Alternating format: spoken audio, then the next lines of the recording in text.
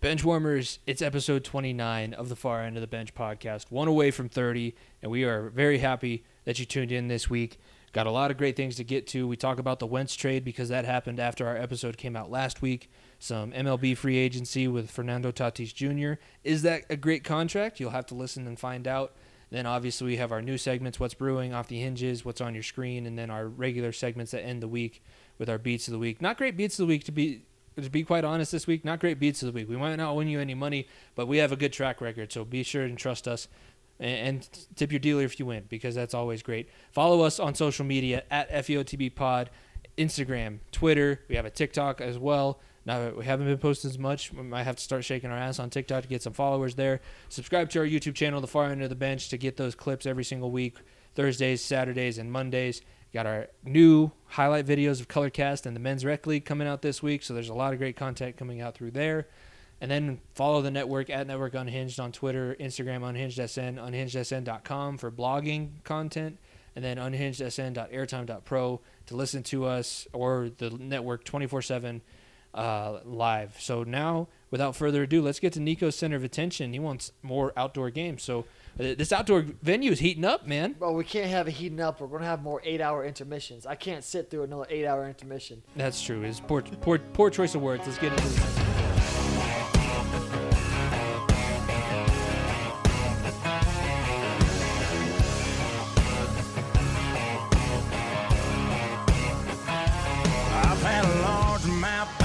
Bus smile and a couple beautiful girls tell me goodbye. Trucks break down, dogs run off, politicians lie, been fired by the boss. Ladies and gentlemen, for this week's Center of Attention, we got to do something a little bit different.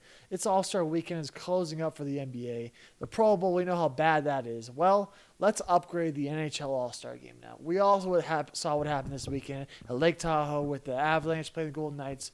And the Flyers-Bruins game. What a fantastic setting that was. And I'm telling you right now, this needs to be a staple in the All-Star game every year for the NHL. The NHL, if it wasn't for the NFL, would have the worst All-Star game there is. They're still trying to figure out ways to do it because NHL is a sport where you can't just relax when you play. It is constantly back and forth. You have to play your hardest at the whole time or else it doesn't look good on the place. And the NHL already doing the divisional with the All-Star game. Obviously, there's no All-Star game this year with COVID and everything. But next year when it comes back, I think they need to have an outdoor setting, still have that pond hockey style, because that will bring fans in.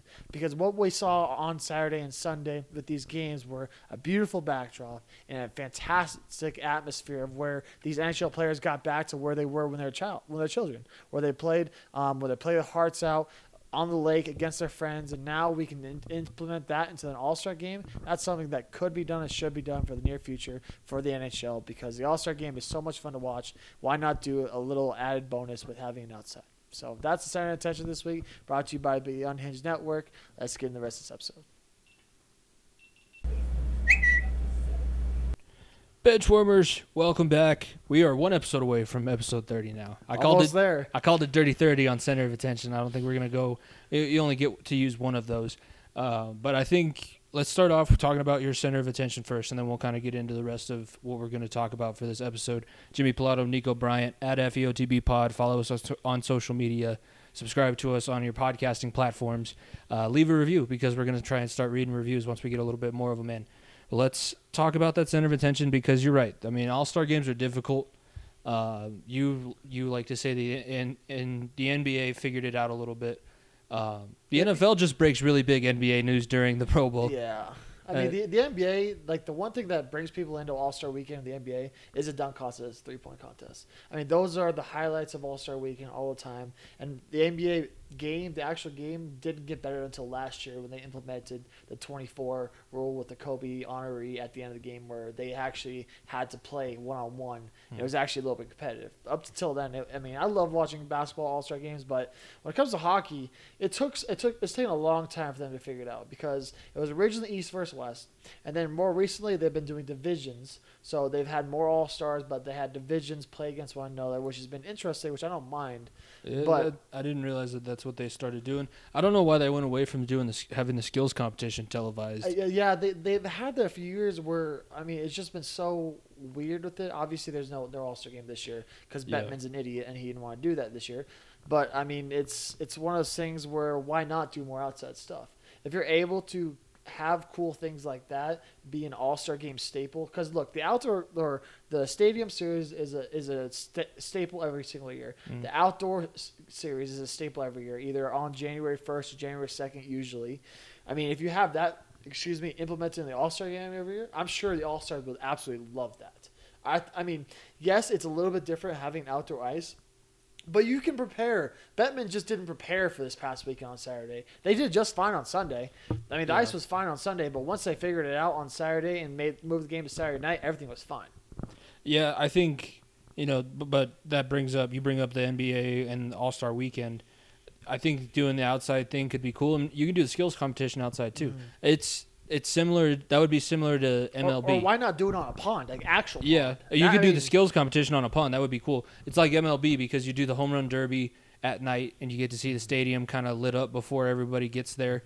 And that kind of leads into, I think that's the intrigue for the MLB All-Star Game. MLB All-Star Game is pretty damn good now. Yeah, because you have to compete. Yeah, and because it's there's not like you're going to tell a pitcher go throw 60 miles per hour. No, he's going to throw as hard as he can. It's pretty intense now. There's been a couple All-Star games. I remember one vividly where I think my dad and I stayed up for 23 innings. It was, and at one point that All-Star game was also like it meant who had home.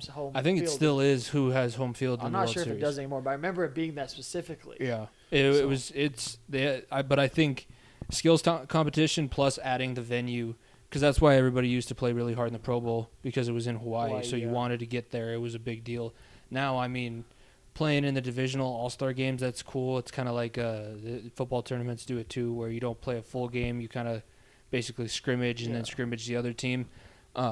There's a lot of things that they could try. We know that Bettman is going to do what the fans want at the very last moment, deprive you of it. Bettman and the NCAA are both just holding things away until you can't stand it anymore. And be like, oh, here, look what I found. And you want to say, I've been asking for this for the last 5 years, but you just take it because you just want it. I hope to God Bettman doesn't keep fucking up and that we have NHL and the Olympics next winter, because, God, I'd be so pissed if that doesn't happen. I'll be honest with you. If there's not professional players in the Olympics, I'll still watch. I'm going to watch the Winter Olympics because I love the snowboarding, skiing aspect. But I mean, just the hockey. That's... No. The hockey, the intrigue is watching the international players that might play on your team, McKinnon, Landeskog. And you have to root against them. It's kind of fun. And you get to root for the guys you don't get to root for. Yeah, exactly. Like, as an American, I would never root for Austin Matthews. But if he's in the Olympics and playing for Team USA, I'll get an Austin Matthews USA hockey jersey. Did you see what he said about the Triple Deke? Because they were having GQ has the athletes come in and rank movies based on their certain thing. Triple Deke is not that impressive. It's basically just sliding the puck back and forth. It really isn't, but it's just iconic because of the movie. It's iconic because of Gord Bombay. That's true. We'll see. It'll be interesting to see how they try and fix this, because they are going to have to try and fix. They have a lot that they're trying to fix. TV deal is a big one. That is also ridiculous. They got to figure that out. They're going to have to figure out something with the salary cap. It just came out recently that the NFL is projected to stay at least the same, maybe even increase a little bit, which everybody was talking about. This is going to be the year that the salary cap finally goes down. No, NFL is still making money hand over fist. It's going to go up. I see the same thing happening with the NBA, because the NFL is on a grander scale, but the NBA is still keeping up a little bit. The NHL, they are going to lose a lot of money this year, and they're not finding ways to try and make up that money. They sponsored the divisions. That was one thing. There's a little bit that they're trying to do. Yeah, there's a little bit that they're trying to do, but it's not. It's really not a lot. No, it's going to be similar to the situation we saw on Saturday, where the ice is melting, and then you're like, oh shit, we have to meet about this, and let's figure out a way to. It was the perfect weather out. Like that's exactly what you wanted. It was cold. It was 32 degrees, so it's not like it was melting because the temperature outside was so. I think they're around 7,000 feet elevation or somewhere like that so in Lake it's Tahoe. just- It's It just melts. It's just because Lake it's Tahoe, snow. not Lake Tahoe. Lake Yeah, Tahoe is Tahoe, yeah. different place. Let's go ahead and let's start getting into the recap of the sports because there's a ton of sports to talk We'll about. dive into the actual Yeah. game. Of Yeah, we'll hockey talk a about the little bit games more, because yeah. because I actually recorded it and watched it back so that I can be very prepared for this because I know I'm going to be talking about it almost the entire episode on Two for Chirping. But let's start. We'll get the NFL free agency and MLB free agency out of the way first because we have tons to get to in the NHL and the NBA. We didn't get to. We recorded before this trade actually happened. Indianapolis and Philly traded Wentz for second or third rounder, conditional second rounder for next year, and then Which the second rounder can turn into the first if he plays 75%. 75% or makes the playoffs Yeah. with Indianapolis. So Which is a good shot there. Yeah. That it'll be that. that's what makes the deal a little bit more interesting because the incentives. Normally, you're trading a guy like that. Everybody knows Wentz had one of the worst years of a quarterback anybody. He should have got benched probably 4 weeks sooner than he did. It was not good. And this coming from a guy who was an MVP candidate up until week 11 2 years ago. The Eagles team that won the Super Bowl, he was the MVP candidate before he got hurt. They don't make it to the Super Bowl if he's not playing a They majority don't of make that the playoffs. season. Yeah. Well, that, yeah. So it's not like he's that far away from winning. I see this as 2 out of 3 parties are winners. I think Philadelphia, I don't really see them winning out of this other than getting Carson Wentz, who is going to be a cancer in the locker room, out of the city. I see Indianapolis winning because, yes, you're committing a lot of money to him this year, but if he comes in and he's not the quarterback that you think he's going to be, if Frank Reich's not able to resurrect his career like everybody is assuming he's going to be able to do, you can cut him next year and you're not taking a whole bunch of money. If you cut him this year, it's like a $26 million cap hit. It's just dead money against the cap. Well, the Eagles are paying most of his salary as it is. Yeah, they are playing. That's what I was listening to the local sports station, their morning show, because they were talking about possibly envying the Colts because a lot of people were still thinking Carson Wentz was going to be worth a first round pick. That's why a lot of people I think stayed away from him. But it's conditional. It's an interesting situation because there were the asking price, what ended up being the actual price for him on the market. A lot more teams should have been interested. The Broncos have been rumored to not be interested at all. Thank God. I think the Bears probably weren't Bears could've nearly as easily made interested. that. They could have, but they're not really. They weren't really into the sweepstakes at all. And I see this as a win for Carson Wentz because he gets to start over with the coach that he had the most success under. Because that 2017 season, Frank Reich was the quarterback coach. So there's good in this. I just see it being difficult for Philadelphia. Well, I mean, Philadelphia, this is the Jalen Hurts show now. I mean, I hope to God they don't draft a quarterback because, honestly, there's a good shot they probably do. I hope they don't because I think Jalen Hurts had a great end of the year last year. He deserves a shot at being the head coach the quarterback there. But, I mean, this Eagles team, you're in rebuild now mode. That second and third round pick, if it doesn't turn out to be a first, that's more help. That's exactly how you get it. You get a 2-for-1 players.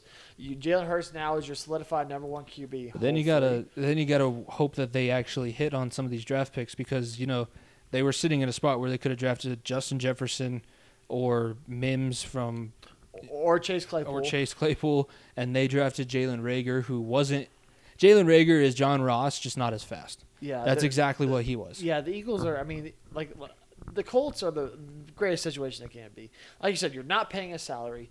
If he sucks, he sucks. Then you just move on to next season or whatever. You already have a playoff team. If he sucks, you're going to get a good draft pick Exactly. and draft a quarterback. And you're going to be able to have a chance also to still be in the playoff picture. It's not like Phillip Rivers was this great quarterback last year. No. He struggled at times. And if Carson Wentz can play anywhere to where Phillip Rivers did last year, then this team's still a playoff team. Oh, this team is still a playoff team. Wentz is twice as talented as Phillip Rivers. Yeah, and if Frank Reich is able to do what everybody thinks he's going to do and wants him to do, he's going to be that offense becomes very dangerous.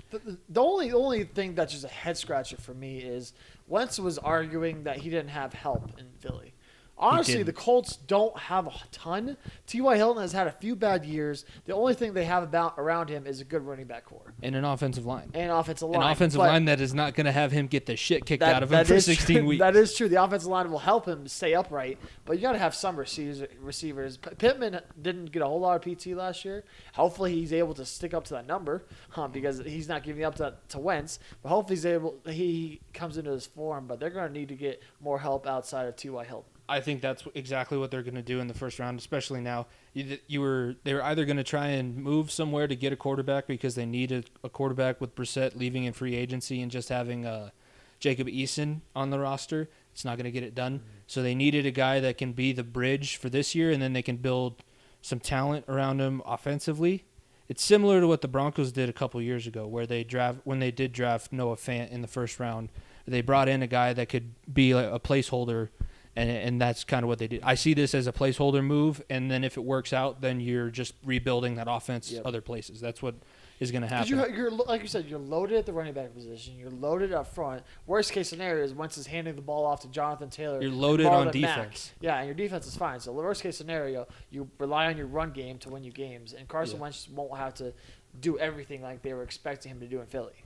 All you need to do is exist in those 3 seconds between the snap and you handing Jonathan Taylor the ball. Just make sure they get the ball. That's all. That's all. Put it in the breadbasket. MLB free agency, we have another Bobby Bonilla deal because Bobby Bonilla will still be getting paid longer than Fernando Tatis Jr. Yep. But the Padres rolled out a giant check, which it seems giant in the grand scheme of things. It's really not a giant check. You look at it broken down. It's terrible. It's not. It's not good. He's going to be this solidified. He's going to be a New York Yankee at some point down the line because the Padres have 3 guys that are $300 million players. Machado, I don't know the other guys. Maybe is it Snell? Maybe? It might be Snell. And then now Fernando Tatis is over the $300 million mark, but they're going to run out of money for at least one of them, possibly 2. And you know that the Yankees and Dodgers are going to soak up. And the Padres are a team that they won't trade in division. That's just not something that they do. So he's not going to the Dodgers. Tatis is going to be finishing out this contract in New York. Adrian Gonzalez. Adrian Gonzalez was so far past his prime. That's true. They're gonna. Well, it could be Tatis in year 8 or 9. Well, I don't think it's going to be year 8 or 9. I think it's going to be. He's for sure going to be in San Diego for at least another 4 years. I'll give him 3.5, maybe 4. At that point, I think that the Padres are going to have no money left to pay anybody, and they're going to need to move him. And a team that can absorb a contract like that are the Yankees and the Dodgers. That's who. I just think it's just ridiculous that he's getting paid. I think it's around $24 million a year, and that salary cap, just for reference, but he is getting paid less than Buddy Hield on the Kings, who is a role player. On a terrible team in basketball. Fernando Tatis is one of the most exciting players in baseball. Yeah. And yes, okay, don't get me wrong. He probably came out for the worst coming ups. He did not have a great probably life before baseball before he made it big. So there's a lot of money. Don't get me wrong. But this kid should be being paid at least $50 million a year. He not half of that. He should have waited. He shouldn't have signed the contract. He should have been like, you know what? I don't want 10 years. Give me 6 years, $314 million, and I still have more money, and it's still pay off. You still give me for my whole prime, and it still works out for both teams. Yeah. Because by year 10, I can't. I'm trying to think. The last time I remember a full 10-year contract was Ilya Kovalchuk with the Devils, way back when, and he played 2 years and then went back to Russia. Yeah. Well, and then he came back and wasn't even part of the Devils, and the Devils were still paying him. Obviously Tatis is worth all that money, but he could have been paid more and could have worked out better for both sides. Because now both Tatis and the Padres are stuck. Because 6 years from now, if the Padres don't have a ring, which is very likely because you're playing the same division as the Dodgers. I don't think that this really gives them the oomph to get a ring either. If they're maybe this is a deal to try to clear up salary cap for those other players, which I don't really understand. I think they just used their entire salary cap. Yeah, so I don't know. It's just weird. Like I said, they're still the second best team in this division just because the Dodgers. I mean, it's one of those things where if Tatis can get you over the hump of the Dodgers, it's worth it. But that's if he can do that. Yeah, and I really think that everybody who's trying to go after the Dodgers needs to bolster their pitching because we know that the Dodgers. I mean, are gonna be able the to Padres pitch. did that though. Padres They did did, do that with yeah. Darvish, Snell. I think they added one more pitcher. I can't even, but they had like 10 different signings this offseason. So it's not like they're gearing up. They it. overperformed to me last year, and I didn't think that Machado was going to have that big of an effect, and he proved me wrong. So I'll give him the benefit of the doubt. I don't like the guaranteed contracts, especially for the only guy that deserved the $13 million or the 13-year, $400 million contract was Mike Trout. Yes, He's the only guy that you should be paying that much money for that long. Like we said, Bobby Bonilla is still going to be getting paid a year after Fernando Tatis Jr.'s deal is up. That's ridiculous. I feel so bad for you Mets fans because you're the little brother in New York anyways. It's like being a Jets fan. You won one like a little bit a while ago. You won when this generation wasn't born yet. And now you're putting yourself in the hole. Because you know that the Yankees could have a Bobby Bonilla deal, but it doesn't affect anything. Bobby Bonilla is still a major hit against the salary cap, which is ridiculous because the guy retired like 15 years ago. Yeah. It's stupid. Let's get into the Winter Classic, not the outdoor games. It was called NHL Outdoor Games this year at Lake Tahoe, and let's talk about the Avalanche game because it was strange. It was the longest intermission of in between periods. Yeah, 8 hours and 23 minutes in between the periods. And there was 9 hours in between each goal. 9 hours exactly in between the first and second goal. But let's break it into parts. So let's talk about first period first because this was a very telling sign to me. I was interested to see how they were going to come out in the third game against the Knights in a row. Obviously, they're playing as we're recording, not doing well. Not going well. We're not going to talk about this one. They won 3 or 2. They're going to split 2-2, which is fine because the Knights are good. Yeah, the Knights are good, but they came out swinging. They came out hot. Gerard got that nice goal to start off with, and that's beautiful pass from Mac too. Yeah, across the way, and then Gerard just put that top shelf. It was gorgeous. It's interesting. Well, sorry, it wasn't top shelf. It was a hole right down the middle. He bounced it underneath his legs. He bounced 5 holes. It was. Shout out to the ice for being that bad because that helped a little bit. Yeah, Gerard's first game back, he scores a goal in the first period, which I had to eat a lot of crow about the way he played this weekend because he actually played defenses pretty well too. But he's a dynamic guy to have out on the ice just because he's so quick at the defenseman position. He's basically a center in the back half. Yeah, we are seeing what this team can be at full strength. We're not there yet even. EJ's not back yet. Wasn't. If EJ was there, that game is not close. Yeah, like we're almost there. We're seeing the spurts. We're seeing all these great signs that we're just getting teased. We're getting teased of how good this team can be. Byram is not playing great, but we are seeing the spurts of how good he can be. Oh, because he is making small rookie mistakes right now. Yes. When he's at his full potential, my word, is other teams in trouble? Are we about to have back-to-back Calder Cup winners? We're not. I don't know about that. Yeah, he's not Byram on that has to level. do a lot more for that to happen. He's well, let's keep going with just the first period. So the defense, the Knights only had, I think, 3 maybe shots on goal the entire first period, which is great. The defense was being really active, and they were in the Vegas zone most of the time. And an interesting thing that the announcers brought up, when you play outdoors, there's a weird depth perception thing. So don't actually aim the puck. Just put it towards the net, and somebody will deflect it in, and the goalie's not going to be able to see, which did end up kind of being the case. Everybody who just put something towards the net. Yeah. Well. But the first period, especially when it was so light out, and the backdrop was the water and was the mountains, like it made a little bit of difference. Yeah. And that's, I'm glad that they ended up not playing with the sun because they mentioned it. Grubauer would have had the sun twice, which he looked kind of. I mean, those shades was funny. He was stunned in those. He was stunned in those shades. Not quite as good as Pasta. No, better because it was under a goalie mask. I thought that was pretty sick. Pasta had the pink pit vipers though. That's true. And he's Pasta. Yeah. He's the best sniper in the game right now. And one of the best nicknames in the game. Yeah. And he was in a Dunkin' Donuts commercial during the bubble. Also true, yeah. I mean, he's not a good actor, but so second period. Like we said, 8 hours and 23 minutes in between the two. It was going to take time for both teams to get settled in. Like it wasn't it wasn't a situation where the Avs, I believe, had like a 9-second power play to start the second period. They were down. They had the 9-second power play. Yeah. And then we got down 5-on-3 at one point, which is a great power play kill. Oh, Ryan Graves had 2 huge blocks. I'm going to talk about that later. I mean, on the episode. Avs penalty kill thus far this year, one of the best in the NHL. Yeah. It's been rolling thus far, and hopefully it keeps going because that's a big kudos not only to the back end but Grubauer well. Grubauer has been solid night in, night out. The one thing that's going to be the backbone is the second goalie. We all know when it comes to playoffs, Grubauer is going to be in the net every single night. That's just the way it goes. But one of the things that's hurt us in years past is that we made him play all these games because we didn't have a solidified backup to make those back-to-back nights so much easier. And we got to have Grubauer for the long haul because when he is rolling, he is very, very tough to beat.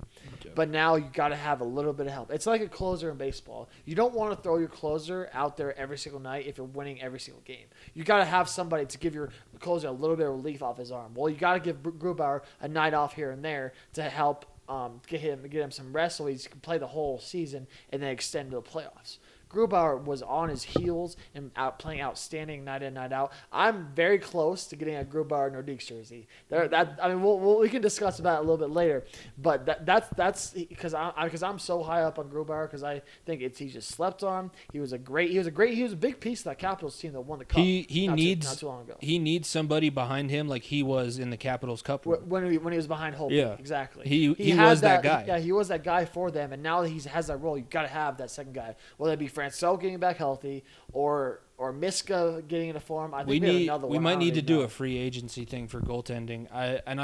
It can't be I don't want it to be a huge swing. I don't want it to be we don't need another starter. We need another solid guy behind him. Francois was that last year, but we got to have both them healthy. Yeah, it would be so much nicer to have a Lehner, Andre Fleury situation than a Grubauer, Miska, or Francouz situation. Yeah. I would much rather have that the prior than the latter. So the former than the latter, if I can get my idioms correct. In the third period, I think what we saw, honestly, my biggest takeaway from this was that we were very physical at the blue line. Yes. And that's without even EJ. Yeah, and that's always been my thing, is that the Avalanche were good winning Stanley Cups because they had Ray Bourque, they had Adam Foote, they had guys, and Peter Forsberg was a bag of knuckles on the front end, but they had guys at the blue line where if you wanted to get back to the psycho in between the pipes that was Patrick Waugh, you're going to have to go through 2 guys that'll bite your head off too. Yeah, you have to get through some dogs. They are starting to get to that point. I really like Taves. Taves started off most slow with him. Pickup of the season, of the offseason. And he's got a cannon of a shot. Him and Makar have 2 of the most dynamic shots, and it's a wrist shot too, just a flick of the wrist that just rockets there from blue line all the way to the net. That is just gorgeous. Yeah, I think they did score a top of the circle goal. One of them got past Fleury. It's just it was a good situation to see all around on Saturday night, especially given the adversity, because that was my other concern, is that they have all the hype, and then when they get hit with this little bit of adversity, I want to see them come back, because this is the first year that they're really being talked about in the national media. I mean, I listen to the NHL's hockey podcast every week, and they are mentioned every single week as a cup contender. That's, in my lifetime, I wasn't around for when they were that way in the late 90s, early 2000s. This is the first time where I can remember people going, yeah, the Avalanche are cup contenders. And I mean, it's not even like we're good this year. It's win now mode. Obviously, it is win now mode for us because we have. I want to get as many out of this championship. We have such high expectations, but all these dudes are under 30 years old. It's not like we have a bunch of 35-year-old guys who are trying to get a cup at the end of their career. Pittsburgh. All these young guys are just rolling and hungry. Yeah, Pittsburgh and San Jose at one point. Yeah. I mean, all these guys are young and hungry, and they're just hitting their peaks. McKinnon, we are seeing one of McKinnon's best years of his career. Cale Makar, we haven't seen his full potential, but Mikko Rantanen has just getting into form too. Landeskog has been around the longest, and he is doing everything he can do. He's not expected to score goals, but he's doing what he can. Kadri has gotten into his role. Bellemare, I mean, Donskoy, Bellemare, Burakovsky is a former Stanley Cup champion. Yeah. They're top to bottom. They have probably the most depth, especially, I mean, yes, we talk about them being healthy, but even when they're not, they're really, we mentioned it against McKinnon when McKinnon went down against the Wild. They scored 30 seconds after McKinnon went down. It's not like when McKinnon's not out there, they're not going to be able to score. It's just the shark tooth mentality. Next man up. I mean, look, Joe Sakic, I'll keep saying he's an absolute genius. This roster was built for I'm not saying built for the pandemic like that, but like built for injuries or like scenarios where you won't have the full team. Because there's dudes on the Colorado Eagles or dudes that don't get the whole play time necessarily night in, night out that the big stars do that can step in and still get good production from. Oh, they got a great farm system going. They have the best farm system in Colorado. By far the best farm system. Yeah, we don't have to keep mentioning that. One thing I do want, I want that jacket that Bednar was wearing. I know. I knew you were gonna say that. I don't know how, but I remember watching it. I was like, oh my god, Jimmy is gonna buy that off Fanatics. Go to Fanatics, use the deal. But yes, I was like, Jimmy's going to buy that right away right now. Oh, I'd buy it off of his back, and I don't even like Bednar. But I'll give him one thing. He might be. I don't like him as a head coach. He is the most stylish head coach in the NHL. My God. Especially compared to the Vegas coach, who's balding and just sitting there fat in his little Letterman jacket, and Bednar's like, yeah, no, I salt and pepper my hair every morning. He's got the touch of gray, just flow with the curls. He looks exactly like American Psycho. Every morning I wear an ice pack on my face for 20 to 35 minutes to reduce swelling. And then, it's bad. But yeah, he looked good on the bench. I guess that's all you can ask for in your the team's playing well. The team is playing very well. So that does add to it. Obviously there's enough talent to help, but the team is winning games, so that's all that matters. Yeah. Do you want to talk about the other, because I didn't watch the Bruins game. I didn't really watch it besides the walkout what the Bruins are wearing and those 90s outfits. Those are pretty sick. We might have to have a promo with that on. Well, didn't tell you, I'm in the market for a pair of Pit Vipers. Hey, just go to eBay. You can find some fake ones that look. That's what I got. Fake ones that work. I don't want the fake ones. I want the black with the gold Pit Viper. Okay. But the all black ones. Okay. Those are the ones that I'm looking at. Let's talk about the division standings a little bit, because we are a quarter of the way through the season. Not the Avs notwithstanding, but they're 2 points behind the Golden Knights. Are probably going to be down with missing 6 games. Yeah, they're one game. They've played one less game than Vegas. They played 3 less than St. Louis. They're probably going to go down 4 points to Vegas tonight, but they'll have a chance to make it back up. Like we said, they split with those. I see them being 1 or 2, and it's going to be 1 or 2 with Vegas and Colorado. St. Louis, they got out to a bigger lead and they had more points because they played more games, but they struggle. They just got beat by San Jose, I think, at home the other night. So it's not on Saturday night. We watched. I'm going to tell you right now, the 2 best teams in hockey. Yeah. I think Vegas and Colorado are 2 of the best teams in hockey. On the East right now, I think you got to throw Toronto in there. You got to throw Boston in there, Philly as well. But right now, I think it's going to be either Vegas or it's going to be Colorado winning the cup. Yeah. I think it's going to be one of the 2. I think that's going to be the Western Conference Finals, and it's going to be one of those 2 moving on to the finals and then winning it. Because what we saw on Saturday was some of the most high up-tempo, paced hockey you'll see all year. Mm-hmm. Like what we saw, those 2 teams competing. I mean, the past week, they've been battling against one another. And it's going to end up being 2-2, and it's rightly so because both these teams are just nitty-gritty, and they're a bunch of dogs that want it. Yeah, neither team, when they're on the ice, neither team takes over and dominates. Mm-hmm. There's teams that play better for stretches, but it's not like you're not getting 10-0 runs like in a basketball game in these 2. They're legitimate.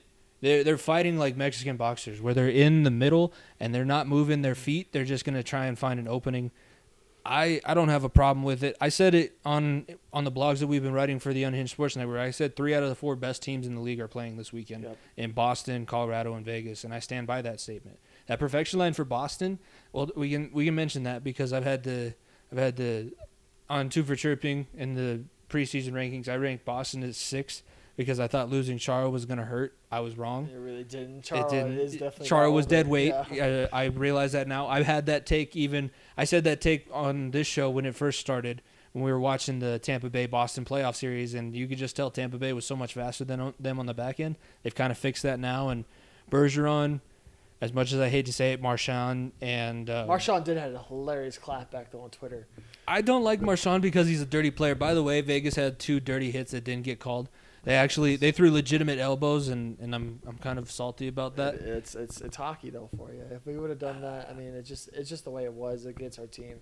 It's how hockey goes. But the Marchand tweet on Twitter, I got a comment about because there was a guy out there that was chirping at him for, I think it was either losing Sunday or losing a day before or 2 days before, and the guy was like, yeah, Marchand has been crap all year. He hasn't done much to this team. Blah blah blah. And then Marchand sent a tweet out saying that you're sitting your ass at home while I'm flying on my private Lear jet. And the guy said, don't you know how to use commas in your tweets? He was like, I got enough commas in my bank account, you dumb pigeon. And I was like, well, that's as good of a backslap you can get. There we go. He's a jerk on the ice. He's a jerk off the ice, but he is playing. That perfection line is probably the best line. Oh, not yet. No. Look. Who's the better line?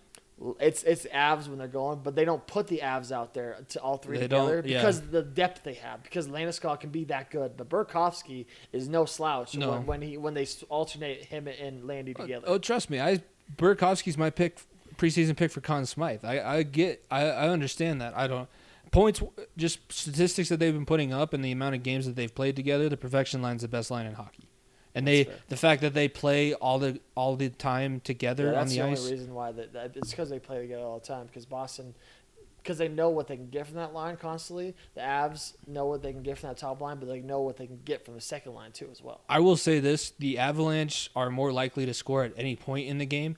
You know that the Bruins are only scoring when that line is on the ice because we talked about it. When they didn't have them, they couldn't score an even strength goal. Mm-hmm. Their power play is their offensive power play is as good as the Avs' defensive power play, and I really do. I agree with you. I think that it's probably going to be Colorado or Boston or Vegas and Boston in the Stanley Cup final, which is funny because when Jim was the guest on Two for Chirping, we were talking about that, and then we'd have the baseball show the week after, and it would be kind of awkward because we'd both be a little bit. If the Bruins win, I'll be really salty. I might be drunk on the show. If it goes the other way, he'll be the one in that position.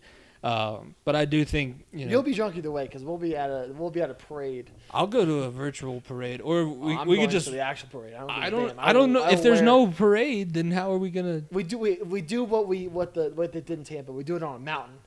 We have them ski down a mountain with all like the little on the snowmobiles. Oh, that'd be sick. There we go. On snowmobiles? Okay, that'd be cool. Would that not be cool? And then we send the Stanley Cup off one of the ramps. Yeah. Yeah. That would be. That's what we're hoping for. We're planning on it. We have money on the fact that that's what we're going to be doing come springtime. Mm-hmm. Let's get into the NBA. And I don't know. I'll let you take control of this because I don't know any of the topics that we're going to be talking about. First of all, let's see, what night was it? Saturday night before the Avs game when it was at midnight Eastern, the Warriors Hornets game. We got to talk about this. Good Lord, Draymond. First of all, I had a parlay this weekend that was one miss away, and it was fucking Warriors. I had a chance for a $70 parlay to hit, and the Warriors lost it. So what happened? 9 seconds left in the game. There was a jump ball. After the jump ball, Draymond's on the floor with Gordon Hayward, and Gordon Hayward has the ball and calls a timeout. Well, Draymond thought it was another jump ball.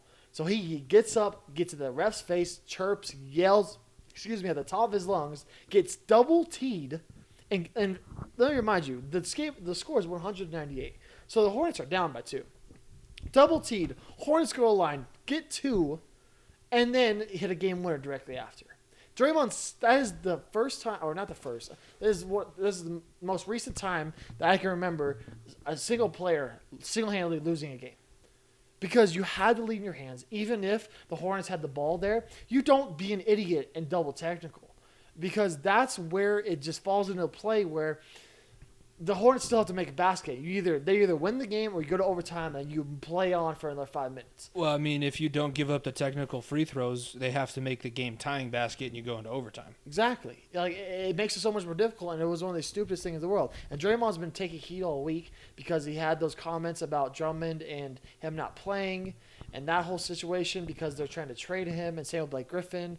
So it's a whole mess. He was pissed about that because he doesn't believe that's right. For players seem to be the scapegoats when they want to get traded, but when the team wants to trade them, they don't play them. They don't get traded. Does he ever stop running his mouth? He really doesn't. He was blessed by two of the greatest shooters of all time. Yeah, I don't even know.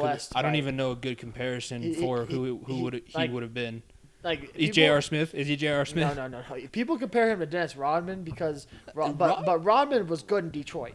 Like he was a solid player in Detroit. Also, when he went to Chicago, yes, he was the third option besides Scottie and MJ, but he still was a good player. Draymond, if you put him on a team with no one around him, yeah, he's not winning you games. I'll tell you that by himself. No, but I think also Rodman. They don't win they don't three-peat twice if Rodman's not on the Bulls. Yep. He brought that extra edge. He brought the edge that they needed to beat Detroit. Yeah, Draymond brings that edge to the team.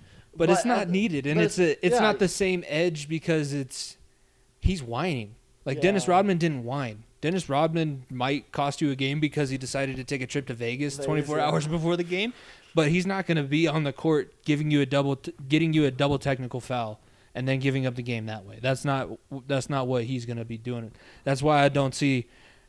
It just pissed me off because I lost my parlay, and that was the last leg of it. I was going to say, you're not upset that the Warriors lost. Yeah.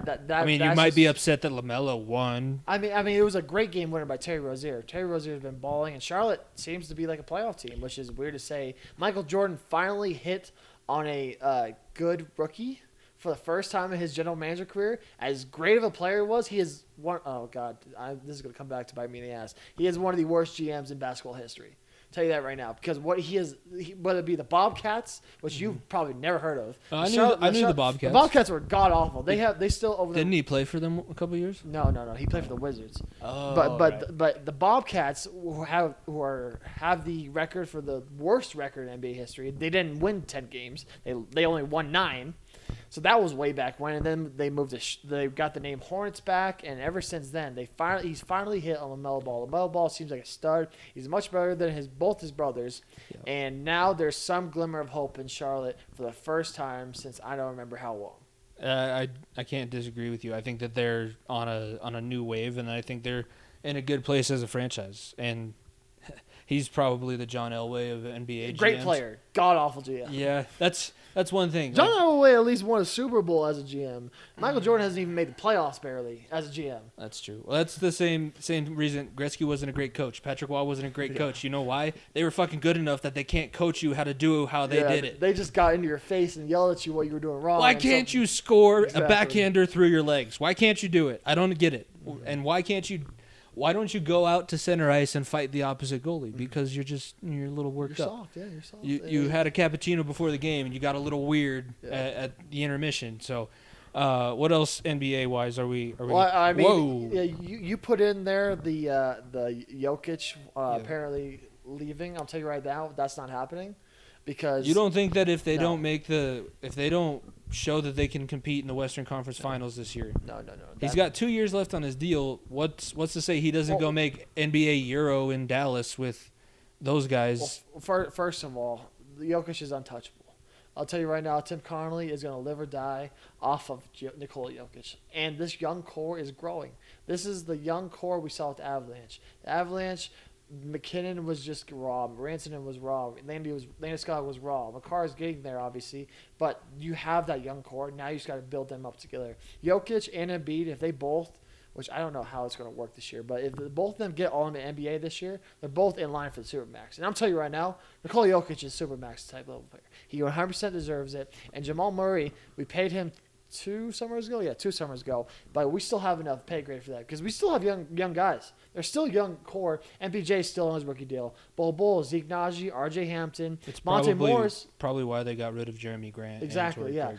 Craig too. Jeremy Grant was gonna take the money away from Jokic. Paul Millsap is probably at the end of his career. He'll probably walk eventually. But Zeke Naji is on a rookie deal. R.J. Hampton, Michael Porter Jr., like I said. Monte Morris, we just signed to a great deal this offseason. He's locked up. I mean, you have those young pieces locked up. I think Gary Harris is the next one in line to get paid. But that's something where we can move him to as well. Mm-hmm. So the Nuggets are in a good spot. Like I said, obviously it's just tough being in the West. Like we said for so long in the East was everything was run through LeBron. Now the West is the same exact thing. You have to go through LeBron, but this Nuggets team has the capability of being good enough long enough until where LeBron either retires, which I don't know when that will be, or LeBron goes back to the East and possibly teams up with Bronny back in Cleveland to end his career. So there's possibilities where this team can still compete long enough where they still have the young core. They just gotta keep growing. But I guarantee you, the only way Jokic gets where Jokic is, or I'm gonna tell you right now, there's a better shot Jamal Murray gets moved before Nikola Jokic. There's a better shot that the Nuggets trade Jamal, which I'm not saying will happen because there's a good shot that won't ever happen. Actually, never say never. But Jamal is just one of those situations where Jamal can be moved for a better player. Mm-hmm. So it's a weird thing. Jokic is probably untouchable. The Mavericks are picking straws if they're trying to deal him over here because the Mavericks are cheeks right now. Mavs fans have been trying to picture Nikola Jokic in a Mavs jersey. It makes sense. He would go over with all the other guys from his area, not his country. Balkan brothers. Yeah, the Balkan brothers. But I don't know. It was just an interesting thing because obviously everybody wants to go somewhere where they can chase a ring, and he would be at that point in 2 years because that's when his deal is up.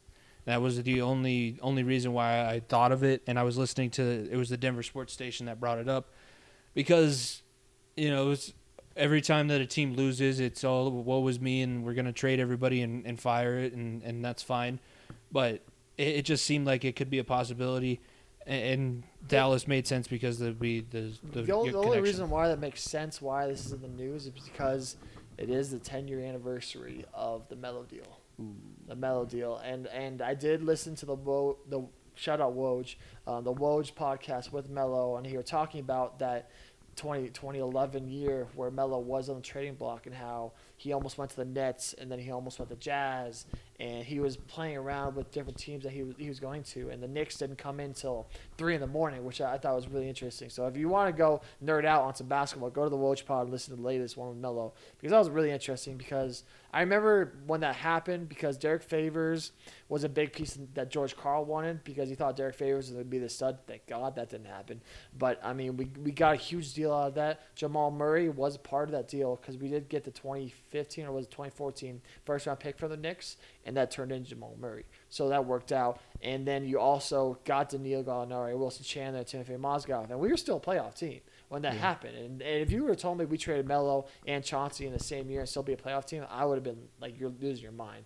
So in the end, it worked out for the Nuggets better because the Knicks never did anything with Melo. I was going to say, if you're going to trade for a team's future first-round pick, it'd be a good chance. Yeah. So good thing to vote on the Knicks. Yeah, so they never did anything in New York. They always ran into the Miami, and they could do nothing. So it worked out for the Nuggets' favor, although losing Melo, it hurt. But we have a better number 15. And right now, number 15 is going to be in the rafters with the name Nikola Jokic up there, not Carmelo Anthony. That's true. That's a hot take, but it will be up there with Nikola Jokic. I don't think that the fans would actually want to put Melo in. The way Melo left and bringing Chauncey with him too, that pissed off so many more people. I'm still pissed about it because Chauncey was tossed around his last few years of his career. He should have stayed at Denver Nugget. He grew up here. He went to college here. He should have never been anywhere else in his career. He should have ended here. And Melo sent him to New York, and then he went to the Clippers, and then I think he went to the Warriors or something after too, and he was just tossed around like a rag doll. And the MVP, the Finals MVP type player, and the Hall of Famer he was, didn't deserve that. No, he should have been. He should have finished his career as a Denver Nugget. You want to anything else NBA wise? Do you want to move over to some college? Basketball? The All Star voting came out. Jokic, it's going to be a starter. Yeah, he's the first starter since Melo, right? No, he started last year. I believe he started last year. Actually, no. Yeah, he was a bench player last year, I think, because Anthony Davis was the big man forward.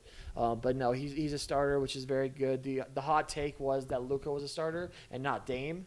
Yeah, which is true. Which I don't know. Luka has had a good year, but so has Dame. But Dame is winning games. Luka came out and said that Luka doesn't deserve to be a starter. So that was the weird part about All Star voting.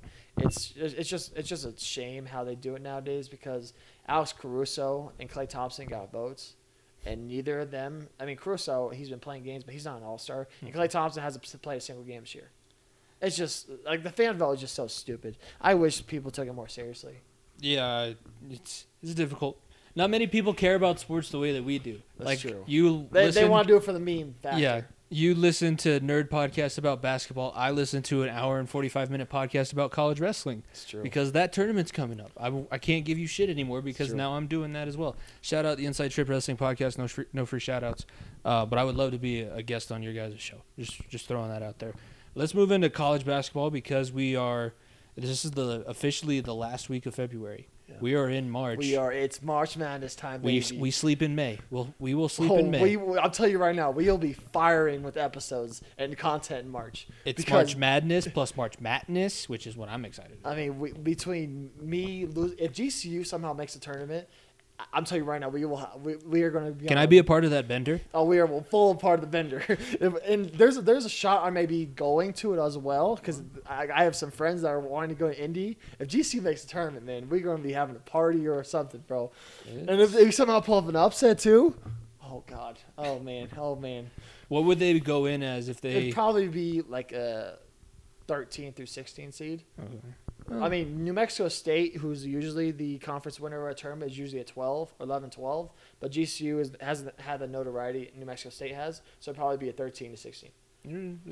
Hey, man, great things are born from great opportunities. Yeah, all you need, I said it on our Gunnison episode, all you need is a ticket to the dance. Exactly. And then anything that happens after that is up to you. Let's go ahead and tell the listeners, we are going to have a bracket challenge because I've been 100%. Talking a lot of shit to Nico.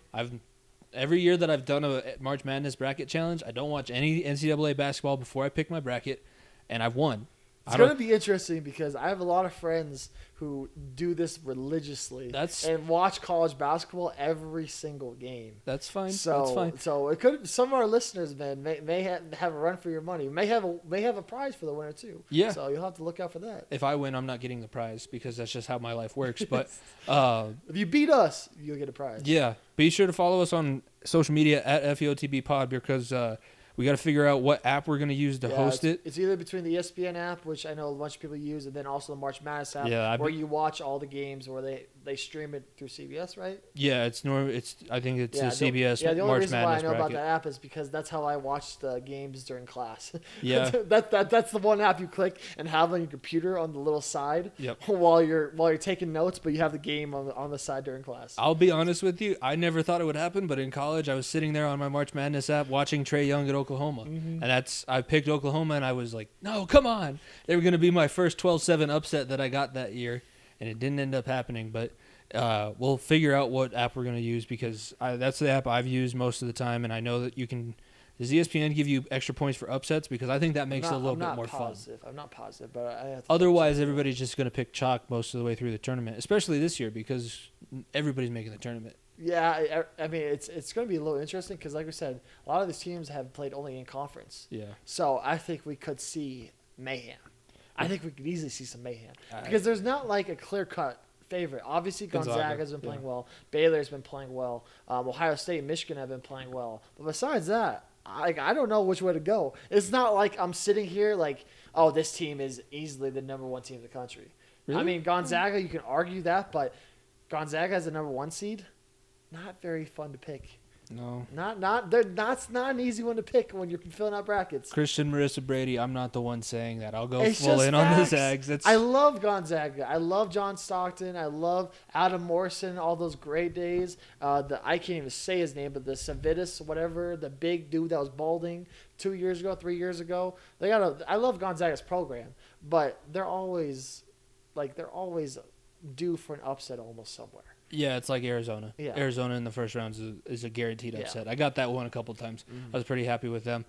I think Michigan, I don't know. Juwan Howard as a head coach. Shout out Juwan Howard, former Fab Five, finally getting his recognition up there in Michigan. But Michigan could be dangerous. I think they're the most dangerous. I really don't know what to think about Baylor. I know that they're on a tear. They're having a great season.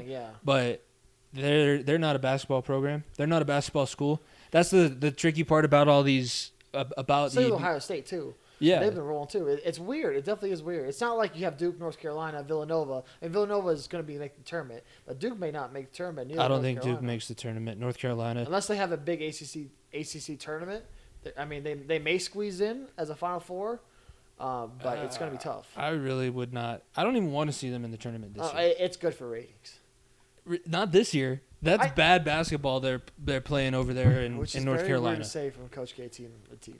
And Roy Williams. I'll put both of them there because it hasn't been good for North Carolina for 2 years, and I don't know what the hell happened to Duke. But Coach K has had as many excuses as he wants to pull out of his ass this year. But I'm interested to see. I'll probably do a little bit more research, especially if we're going to have the listeners in the bracket this year. I'll do a little bit more research on Baylor, but just my initial feelings, I'm wary. I think they're going to make a good run. I think that they could maybe Elite Eight. I'm not going to say Final Four. I'll say guaranteed at least Sweet 16. But I don't know what they're going to do after that because they've never been there, and none of their guys have ever been there. It's not like. I believe the last time they were Elite Eight was 5 or 6 years ago. I can't think of the top of my head, but it wasn't not that long ago. But I don't think it was the same players in the program. I think they could either be middle of the road and maybe get knocked out in the third round, or be Texas Tech from last year and somehow wind up in the final. Some dogs though. Yeah, it 2 was 2 years ago, by the way. right. COVID. Yeah. God damn it. Last tournament. They're the lineal Yeah. runner-ups, I guess is what we'll say. If you're a boxing fan, you'll really appreciate that reference, the lineal title. I think it's going to be an interesting little bit of the season, obviously, with the conference tournaments coming up. And we'll all just cross our fingers and make sure that we get through March and into April with college basketball. I mean, I'm hoping that everything goes out smoothly. Having the whole tournament in one state is going to be interesting because they're using Indiana, or they're going to be in Indianapolis. They're going to use Lucas Oil as the Final Four. They're going to have the University of Indiana Stadium as one of the places. They have Purdue. They have the Pacers Arena. And I believe the G League team as well. So they have 4 stadiums for it all. I'm just very interested to see how they use all that because that's a lot of teams in a small area. That would be. Do you have any pick, like early pick team that you're going to pick to win the whole tournament? I'll probably go to Gonzaga because I think maybe it's finally their year. But Michigan definitely is my sleeper. I think Michigan could make a lot of noise. What they did to Ohio State the other night, I watched that game, man. They rolled through them. I think they can make some noise there. Juwan Howard is a great basketball mind. I'll tell you that. He was a part of, like I said, the part of the Fab Five. He was on that LeBron team in Miami the first year. He's been around a lot of great coaches, so I think he has the good wits to possibly get Michigan back to the promised land. I'll pick Michigan as my too early champion. I'm gonna go with Illinois as a sleeper because Illinois definitely. I remember picking them preseason. Yeah. They could be a good sleeper. I think that they'll make a little bit of noise. The Big Ten is just a good conference all around because they're the best wrestling conference. They're a pretty damn good basketball conference. They're really good basketball conference and really good football. Yeah, you can throw Wisconsin in there too. Yeah, Wisconsin could be a sleeper team as well. But yeah, they're damn good at basketball this year. I'll just tell you, every single Big Ten school can wrestle.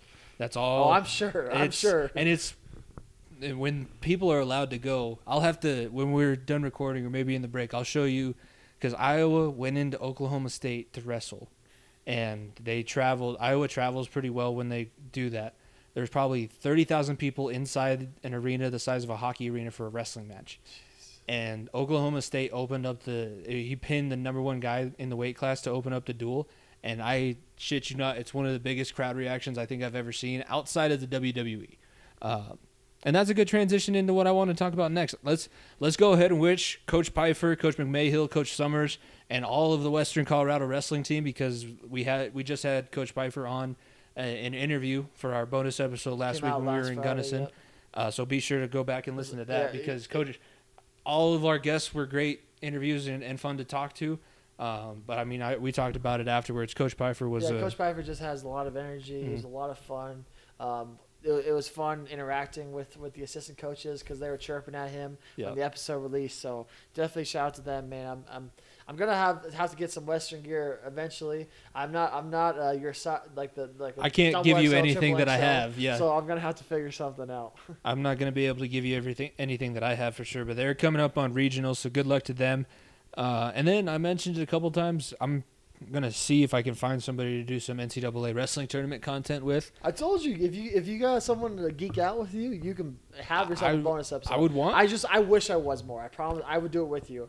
Maybe we do that with the Frozen Four hockey because we could do that too. We could do that, and I haven't really. We're probably equally as limited in college hockey.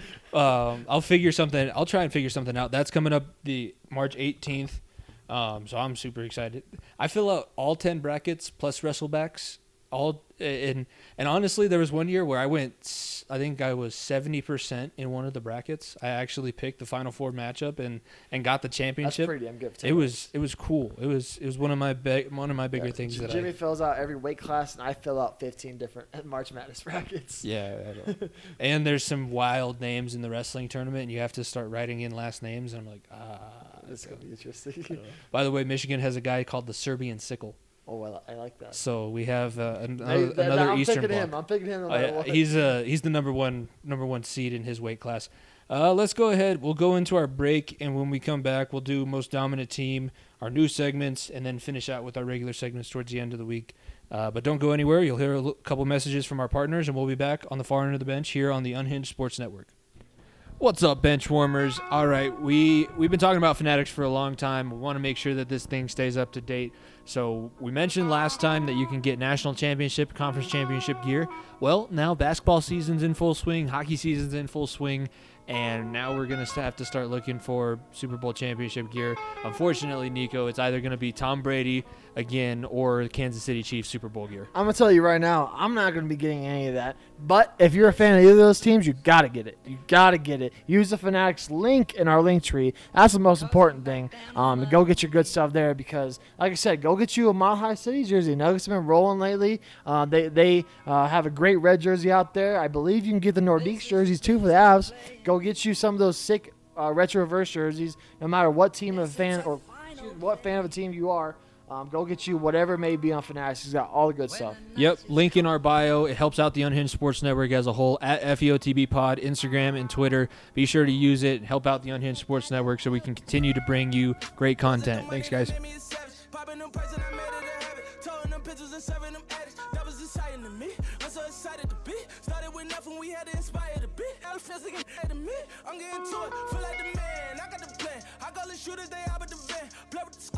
What's up, benchwarmers of the Unhinged Sports Network? We got another thing to get to because, nobody likes dealing with cable companies in 2020.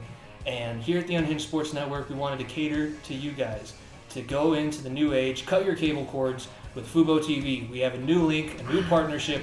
You can go to the link in our bio, and if you sign up for a subscription through that link, you will kick back a little bit of money to the Unhinged Sports Network so we can continue to bring great content all across this platform. And we got big things coming up in 2021, so you're going to have to get in on this, and we're helping you out in the process. Yeah, make your life easier, man. No one likes dealing with cable companies. You don't get half the channels. Sometimes there's blackouts. That's not present with Fubo. You can get whatever you want. I can watch Sunday Night Football with no sweat. I can watch I can watch basketball on TNT anytime I want.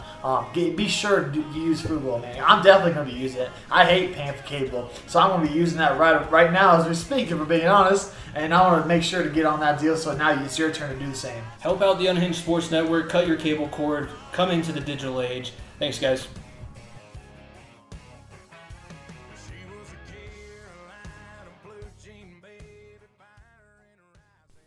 Ladies and gentlemen, welcome back to the Far End of the Bench, episode 29. Be sure to hit up those links that you just heard about. They're in our bio at FEOTB Pod. A lot of them help out the Unhinged Sports Network as a whole. Some of them are just partnerships that we have, but all of them, like everything that you would need to find is in our bio at FEOTB Pod, Instagram and Twitter. So go check those out. Alongside that too, as well, like we said, we have more merch still. We still have merch out there. Yep. Before they run out, be sure to or message us, email us. Actually, we don't give our email, but if you want to message us, we could message us on Instagram or Twitter or whatever it may be. We've had a lot of great feedback. A lot of people love the t-shirts. It's like we say, it's springtime. Yeah, it's a nice light blue shirt, so it works in the spring. You can wear it to Easter. Exactly. Your Easter brunch, you can wear it because it's nice. I mean, it's not like it's a. You can wear it with jeans and it's a good outfit. Exactly. But we accept PayPal, Venmo and cash. And as well, cash. Yeah. So hit us up in the social media for at FEOTB Pod for a shirt and a sticker. It's $12 for a shirt, $3 for a sticker, $15 for both. But those stickers are fire. We've sent some stickers out already, and we've seen them on water bottles. We've seen them on cars. We've seen them on computer laptops. I don't know why they're putting them on their car because I didn't get car decals. But hey, it works. It works. That's for sure. Let's go ahead. Let's get into our new segments. Not new anymore, but not new second segments time anymore. We're doing these, yeah. But before we do that, most dominant team of the week. I'll be interested to see who you pick because I went a little bit outside my comfort zone. Mine's the Toronto Maple Leafs. Toronto Maple Leafs, just because I read the stat today. Austin Matthews is on pace to score 55 goals in a 55-game season, and he's benefiting from no goaltending up north. They forgot goaltenders this season in Canada, but he's on a tear, and he's an American player. He's probably the best American player in the game right now. I mean, scoring-wise for sure. Yeah, for sure. But he's on a tear, and that team is going to have a good chance. If they're going to break the Canadian curse any year, this would be the year that they're going to do it. Because that's a big hurdle to get over, though. They get a cakewalk up until the semifinals. And then they have to start playing Boston in their usual division, and they're probably going to get ran out of the stadium in that series. But I like them so far early on in the season, so they're my most dominant team of the week. Yeah, that's for sure. My most dominant team of the week, I went out of my comfort zone too, because it pains me a lot to say this, but the Utah Jazz have been playing outstanding. The Utah Jazz are on a tear right now. Gross. They've been balling out. They did lose the other night, so their win streak did get ended. But they went 19-1 in 20-game span. That one was against the Denver Nuggets. So I'd kick you out, but it's your house. Yeah, so it hurts me to say that. Blech. I'm saying that as I'm putting that as most dominant team just because I know it's gonna fall apart soon. So that's why I'm doing that. It hurts me, but it's hard to not pick them. I hope it falls apart soon. I don't know. That's a big of you. I don't think that I could do that. I don't think I could say the Red Wings or the Steelers or the Stars. Yeah, definitely not the Stars. Thank you, everybody. By the way, our Texas fans keep growing, so thank you, everybody, for tuning in Texas. I don't know why you like listening to the Louis Vasquez episode everyone loved. That's true, but I don't know why you guys keep listening if all I do is bash the teams in your state. But hey, I'll take it. Some people enjoy the pain. Let's get into our segments. We'll start with What's Brewing, presented by the High Alpine Brewing Company. Follow them on Twitter and Instagram at High Alpine Brew, and you can like their page on Facebook. What's Brewing? This week for me, it's Carson Wentz already has beef with one of his new receivers, Michael Pittman Jr. We all know that the Philadelphia receivers cared for Big Dick Nick more than they cared for Carson Wentz. And it already seems like he's on a bad foot with one of his receivers early on. And he hasn't even shown up yet. The trade is, I don't even know if he's actually allowed in the facility yet for another couple days, because free agency isn't technically open up in the offseason. Like, the books haven't actually unfroze. Conferences and everything. It just seems like a bad situation. It's probably looking into it a little bit more. I don't know. But I think that this is a bad omen for the start of his tenure in Indianapolis. No, 100%. I mean, if the wide receiver is unwilling to do that right away, that's not a good sign. Like, it's gonna be interesting. Did he come out and ask, or was it just a question? I think it was just a question right away asked. I would guess that Carson Wentz wants 11. I think he wore 11 in college too. I think.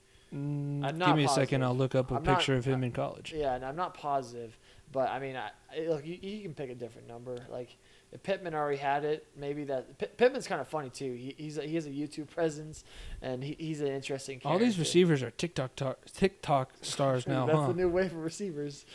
But he did wear number 11 in college. He was number 11 for the Bison. Different. I don't know. If you're a Colts fan, would you get a Carson Wentz jersey?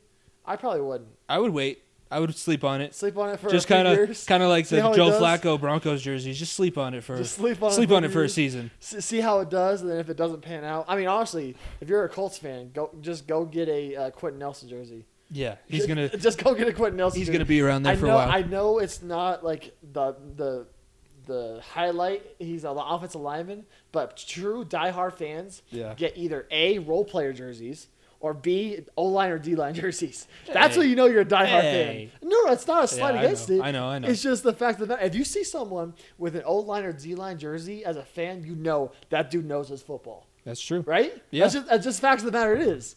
There's a lot that you can learn about a man from the team that he and the follows. jerseys that he wears. And the jerseys that he wears. Because if you're – and here's impromptu dating advice on the far end of the bench.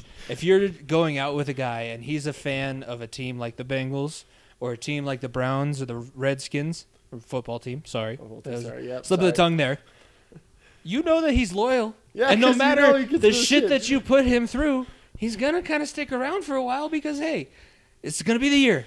This is it. We're finally getting over the hump. We're going to finally make it into the playoffs. We're finally going to win a playoff game. No. Okay. Well, I'm still a fan of the team. I'm still here. I'm here waiting. Like I said before we started recording, it was like no Bengals fan has ever texted another Bengals fan and said, yes, we won a playoff game, because texting wasn't around the last time you won a playoff game. I'm sorry. I had to put that. I had to tell our fans that. 1991. The first Lethal Weapon came out 3 years before that. Yeah, that hurts. Oh, now let's go to my what's brewing, because this might cheer you up a little bit. I don't know. There are some rumors in the hockey world. This is probably a discussion I want to hear from you guys in the Two for Chirping to have. Is Sidney Crosby could be on the move? Could. Don't get me wrong. Could is the word. There's small rumors out there that Crosby could try to go get another cup win somewhere, and the Penguins are not good right now. The Penguins need a rebuild, and you could get some assets for Crosby and Malkin. And the Penguins are in a situation where, yes, Crosby will forever be known as a Pittsburgh Penguin, but could it be a Wayne Gretzky situation where he tries to go somewhere else and win a cup somewhere else as well?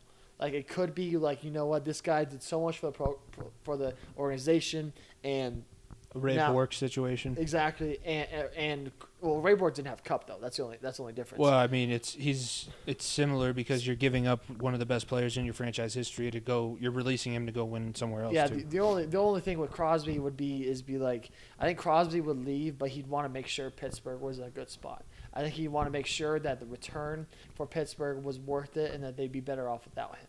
Because I mean, trading your captain away, especially.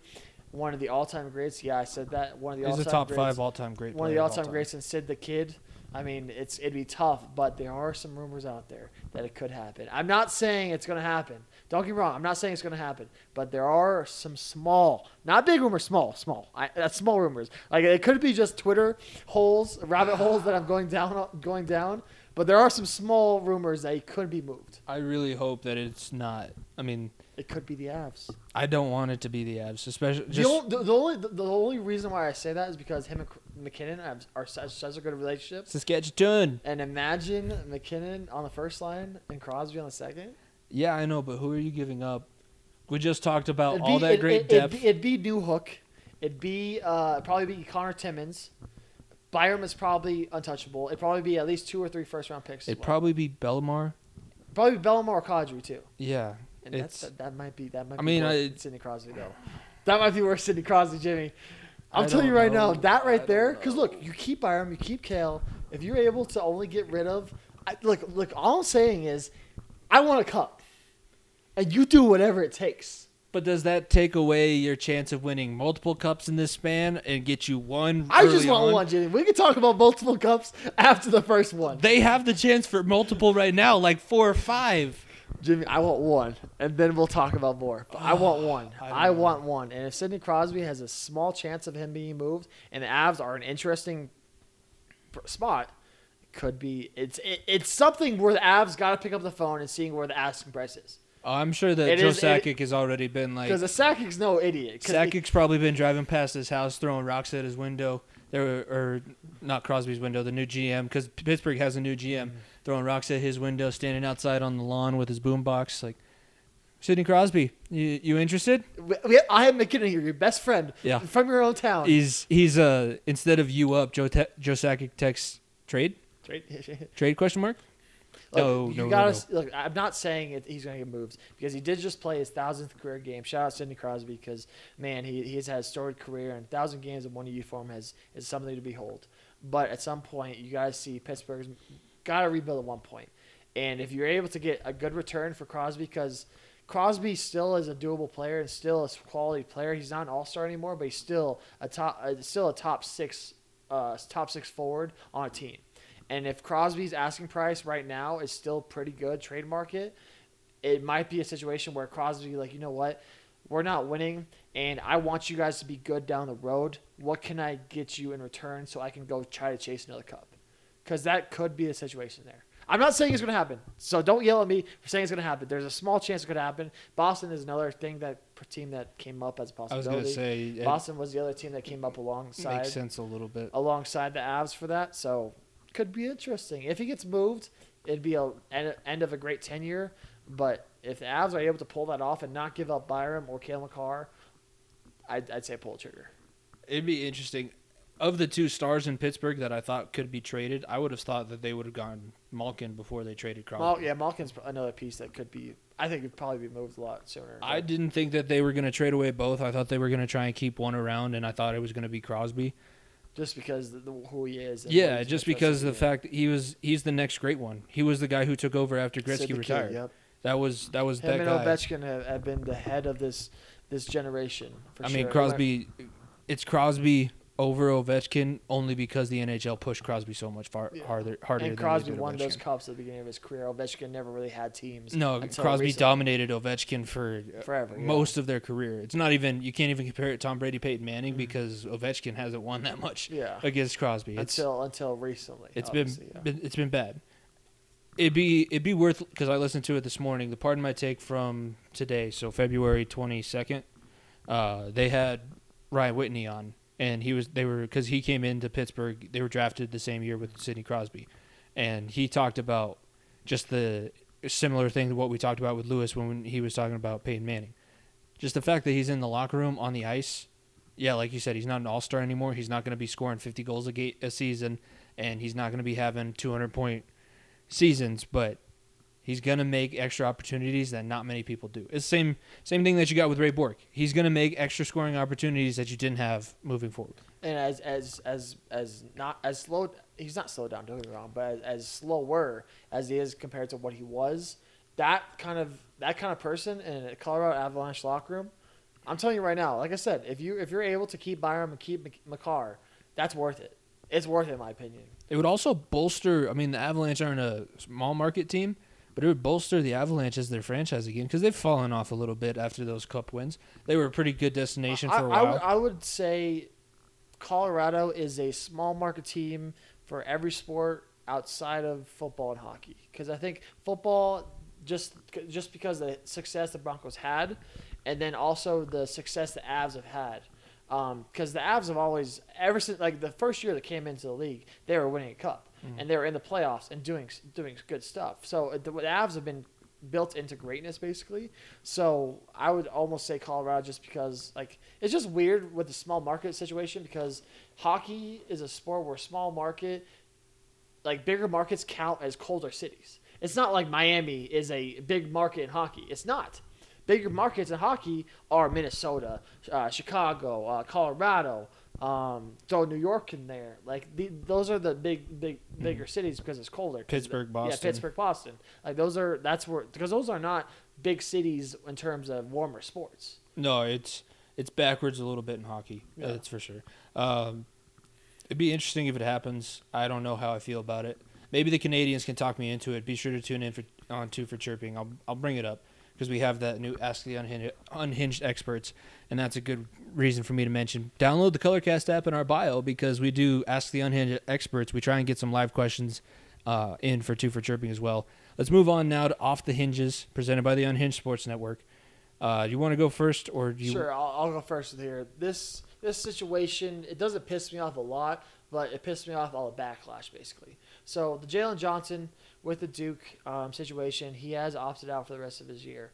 It's a tough situation. He is going to be a top 10 pick in the NBA draft next year, and Duke has not been playing well. They have not been playing well, plain out simple. He came out and said that he will not be playing the rest of the year, and that he's trying to build for his future. Mm-hmm. And people are saying he's quitting on his team. He's doing the wrong steps, and this isn't right. I will agree that it is hurt to the team that he's not playing the rest of the year, but the kid needs to play for his future. Because, look, at the end of the day, they're not getting paid. Mind you, they're not getting paid. Obviously, they're getting benefits. Duke basketball players might be getting paid. They're getting benefits. Don't get me wrong. They're getting benefits. They're not getting paid. And if Jalen Johnson has a good shot of being a top 5 pick in the next year's draft, you have to take it. And because the people that I can relate this to a little bit are people like Kyrie Irving, who only played 11 games at Duke. That team was still a tournament team, but Kyrie only played 11 games at Duke. MPJ only played 7 games at Mizzou. And some of these players are not playing full seasons of college because they know what the potential is and they don't want to get hurt. Because, like I said, they're playing for quote-unquote free, but they still have a good shot at the next level to be a top 5 pick. And the backlash for it has just been disrespectful. Because, like I said, this is a kid. This is a kid who sees that his team has been struggling, that he doesn't want to get hurt. Because look at what happened with Jake Butt in Michigan. The dude was by far and away the best tight end coming out of college until he got hurt in the bowl game. Jalen Johnson gets the ACL injury or whatever it may be. Zion was another person you can throw in that conversation. Zion got hurt in the North Carolina game on national TV, and that affected his rookie season a lot. He missed a lot of games and didn't play until after the All-Star break. Jalen Johnson doesn't want to see that. He still wants to be protected, have a top 5 pick, and have a chance to make money. He's not quitting on the team. I'll tell you right now. He's still practicing, still in the gym with them. He just salvaging his career based upon what's the better option for him going forward. And at college level, that's why you're seeing so many players go to the G League. And why you're seeing Jalen Green and these players and go to Australia is because the NCAA has done a shit job of protecting these athletes because they're treated like dogs basically. They're working their asses off, and yes, they're getting I've been one. Yeah, you're good. They're treated like dogs, and they're asked so much of them, asked to have their picture across all these different pages, and they're only getting quote unquote benefits. So it's just a situation that he's looking out for his future. I applaud him for trying to salvage what he's got going forward because I do think he's a good player and he could make some noise at the next level. But obviously, I don't think he's – I mean, you probably might have a different take to this, but I don't think he's quitting. No, it's ridiculous the backlash that happened because it's not like this is a new thing. Bosa's, Christian McCaffrey. I mean, if you want to go back to other Jalen Johnson from Notre Dame, he's a good example of why you don't just like Jake Butt. These guys didn't come here to get a degree. Yeah. You don't go to Duke and play basketball so that you can graduate with it. At least, yeah. No, you don't. When you're a top 5 recruit to Duke, you're there for a semester and a half until January, basically, or I mean April. Hopefully, this year it would be different if it was a normal season. But it's not like this is new. I don't get it. I don't. This goes back to my very first off the hinges with the old people. Shut the fuck up. Yeah, just let them. You can have your opinion. But you're attacking a legitimate kid in basketball because he's 18, 19 years old. It's one and done. I don't know. If you think that college athletics for a majority of the players playing it is beneficial, you're sorely mistaken. Mm-hmm. There is not much benefit other than the top 1% of the top 3% of the high school athletes. Only 3% of high school athletes go on to play college at any level. In any sport. In any sport. And it's the top 1% of that top 3% of the country that even has a chance to get a tryout in the professional leagues. It's even lower if you want to talk about first round, second round draft picks. Chris Gronkowski, I think, one of Gronk's brothers, put it best. Imagine you have a unpaid internship for 18 years of your life so that you can get an unpaid internship with a little bit of benefit. And then you go through that 4.5, 5 years, and he was talking about football. But then even if you're going to talk about basketball, 1 year, maybe 2, depending on how good your season was, just for a chance that you might get your dream job. And it's just, you got to think about it, not as a fan, and think about it as a person. Who wouldn't do this if you're Jalen Johnson? Exactly. Jalen Johnson. Okay, I wasn't sure if I screwed that up or not. The names mixed up. There's a lot of Jalen Johnsons getting thrown around here. But I agree with you. It's ridiculous. Just let the kid be a kid. Yeah, he's doing what's best for him, and that might not be in the best interest of your program. Who cares? That ain't what we're talking about here. What we're talking about here is a guy doing what's best for him and his family, who's going to get a chance to play in the NBA. It's perfect for him. It's exactly what he needs to do, and I don't think that it's wrong. Nico's gonna get there. Here, let's pause. I'll get Nico a water. Benchwarmers, we know you guys like to drink your craft beer, and that's a good thing because we're entering a partnership with one of the best, youngest breweries in the western slope of Colorado, High Alpine Brewing Company. We know that there's a lot of listeners out there in Gunnison. You guys know what we're talking about with High Alpine, but Scott, the owner, and us two, Nico and Jimmy, for the Far End of the Bench podcast, have entered into a working partnership with them, and there's going to be a lot of good stuff coming out, like merch. We're going to have some possible giveaway deals with them if you mention listening to the Far End of the Bench podcast. So there's great things coming with us and High Alpine Brewing Company. Exactly. Who doesn't like drinking beer while watching sports at a bar? That's the greatest combination there can be. You got to go check out our friends up there. A lot of great things out of Gunnison. One of the best breweries in Colorado, hands down. They got a lot of good stuff. Jimmy and I will be promoting their stuff like no other. I guarantee you that. We'll be wearing their shirts. Be sure to go on their website. They got good merchandise over there. Check them out there. And then obviously go taste their great beer because they have a great selection. Great selection, always on tap. Nice cold craft beer. Also follow them on Instagram at High Alpine Brewing Company. Look them up on Facebook, also at High Alpine Brewing Company. They're one of the biggest and youngest breweries in Colorado. Go give them a shout out and help out the Far End of the Bench and help us grow our brand. Thanks, guys. Benchwarmers, we have another new partnership that we're talking about, Atemi Sports. We reached out to them, and they were gracious enough to offer us an affiliate position. So we have a new link in our link tree at FEOTB Pod, Instagram and Twitter.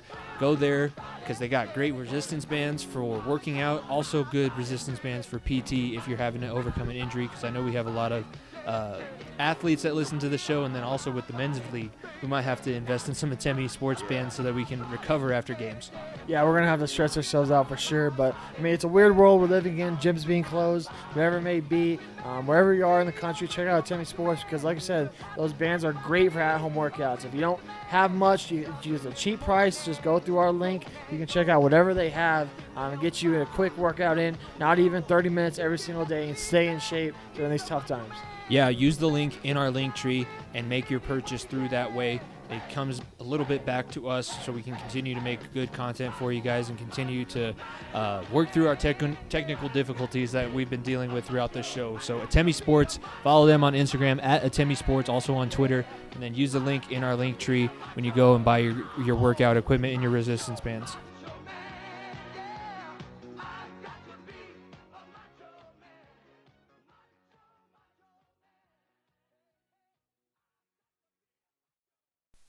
All right, Nico's got his water. Yeah, sorry, I was dying for a second. Your mic is turned off. Yep, as my mic is turned off, wow, I am full. It's train wreck. It's Monday. It's Monday. It's the end of a Monday, and that's, we record these things late, too, because Nico's coaching basketball, so. I got to yell at kids for 3 hours, and then I record the 3 on the key on yesterday as well. Go check that out. I mean, on top of one thing, my throat just gave out right there. So I needed some water. I'm good now. We're back to rolling. There we go. Let's move on with off the hinges. My off the hinges. I'm tired of the Bobby Bonilla deals. I'm tired. Oh my gosh. I wish we had that on video because I got spit Nico to my do a water spit out. take. But I'm tired of man. these Bobby Bonilla deals, man. I mentioned it a little bit when we were talking about Fernando Tatis. What's the point of signing a guy for 10 years, $314 million when you know you're only getting 5 good years 6 maybe, yeah. out of that? Do I have to bring up Albert Pujols? He might be on his last year. Finally. I think his I wife, think he retired 3 years ago and didn't tell anybody. Yeah, his wife, I think, posted something about him being his last year. Oh, what are they going to do? Yeah, I know. Oh, jeez, they just got paid $35 million for the past 10 years. Look, let's be honest. Tatis is worth more than what he got. Like we said, he only gets $24 million a year. He's getting paid less than Buddy Hield. It's not like Mike Trout where he's getting paid $57,000 an inning. Yeah, it's like, but Tatis is worth more. You're just cucking yourself for the next 10 years. Franchise-wise and player-wise. I don't know why you'd sign a 10-year contract. Especially Baseball for contracts, that little. yeah, but also baseball contracts are different anyways because you don't. It's not like football where you have your rookie deal, then you get into free agency. You have your minor league deal, then you could possibly get signed to a rookie contract, which goes for 5. It's normally a 7-year period between arbitration and all that kind of stuff because in baseball, I can't think of, is it Manfred? Manfred's the commissioner of baseball. Manfred made it so that you get to free agency, but for 2 years of that, it's the team who drafted you. They get arbitration over you. Yeah. So they still get to decide what you do. So these long deals make no sense in baseball anyways because of the way the contracts are set up. That's why Kyler Murray decided that he wanted to play football instead of baseball. He's going to get to his payday way faster in Because football. baseball is just a big fuckfest. And It's 7 years before you can make any kind of money. And they expect way too much out of these kids. Like I said, they're still young kids. Like for Tatis, I believe he's our age, I think, maybe even younger. And for the next 10 years, if you get a ring out of him, then it's worth it.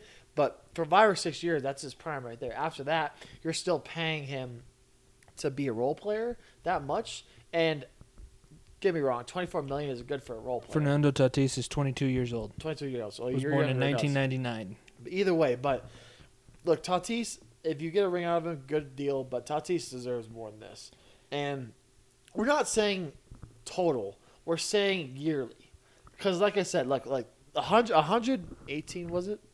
Well, 314, right? 314 It's million. a 10 because he has 4 years left on his original deal, which is what makes it a 14-year, $314 million deal. I was gonna say yeah, because so 314 million.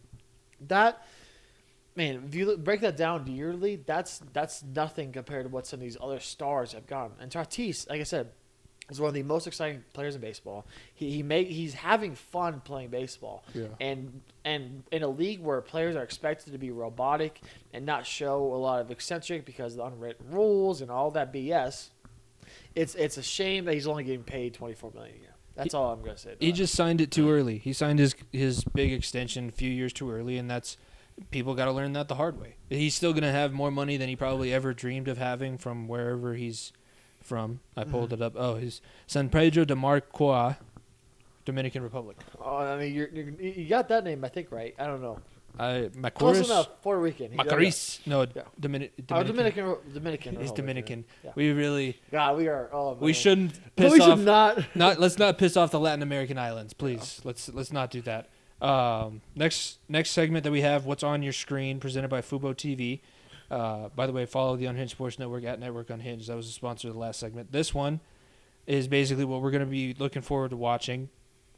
On my screen this week, it's not anything really sports related. I'm going to be getting my annual viewing of Vision Quest in for getting geared up for this wrestling tournament. How do you guys think I get the gumption to fill out 10 weight classes? There's Jimmy's hyped up for 5 rounds of the tournament plus wrestlebacks. I got to watch Vision Quest with Matthew Modine, the best wrestling movie ever made from the 80s. The 80s were the best time for everything. But I got to get that viewing in. I used to watch it every year before I started my own wrestling season. Now I watch it every year before the wrestling tournament.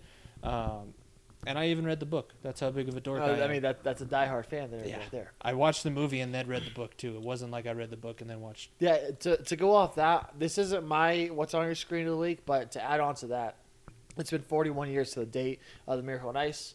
Do yourself a favor, go to Disney Plus, go watch Miracle, because God, every damn American should watch that movie at least 5 times in their life. Great moments At least are 5. born from great opportunity. But for what's on my screen this week, Bucks vs Clippers, Saturday night on ABC on ESPN. 2 of the top teams, 2 teams that have to prove what's going on in the playoffs, because both these teams have had great regular seasons. Clippers have been rolling lately. They did fall apart to the Nets, but the Nets have also been rolling. But this is going to decide this isn't going to decide it, but this is a great factor of seeing, okay, who can be a pretender, who's going to be a contender in the East or West going forward.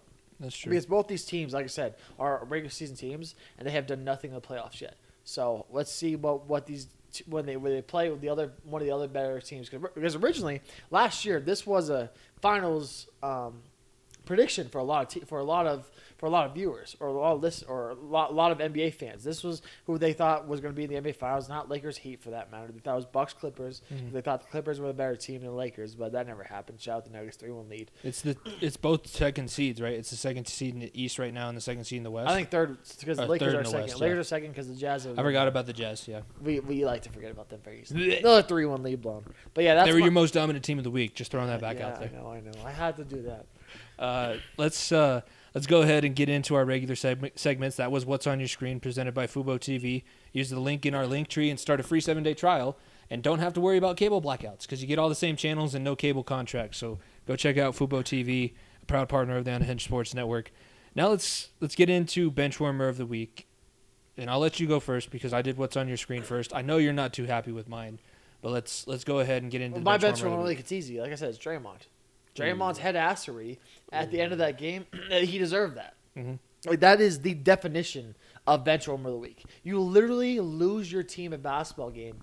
And yes, it hits home because I had them in a parlay. That hurts even more why it's part of my Benchwarmer of the week. Well. But, I mean, getting double teed, not even one time. You got technical. You got teed up first time, then went right back at him and kept chirping and got double teed up.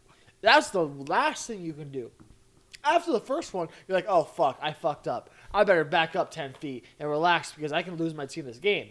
Instead, the Hornets tie it up, make 2 free throws, and Terry Rozier hits a game winner. Yeah, Draymond, easily. The easiest bench warmer of the week I have picked on the show.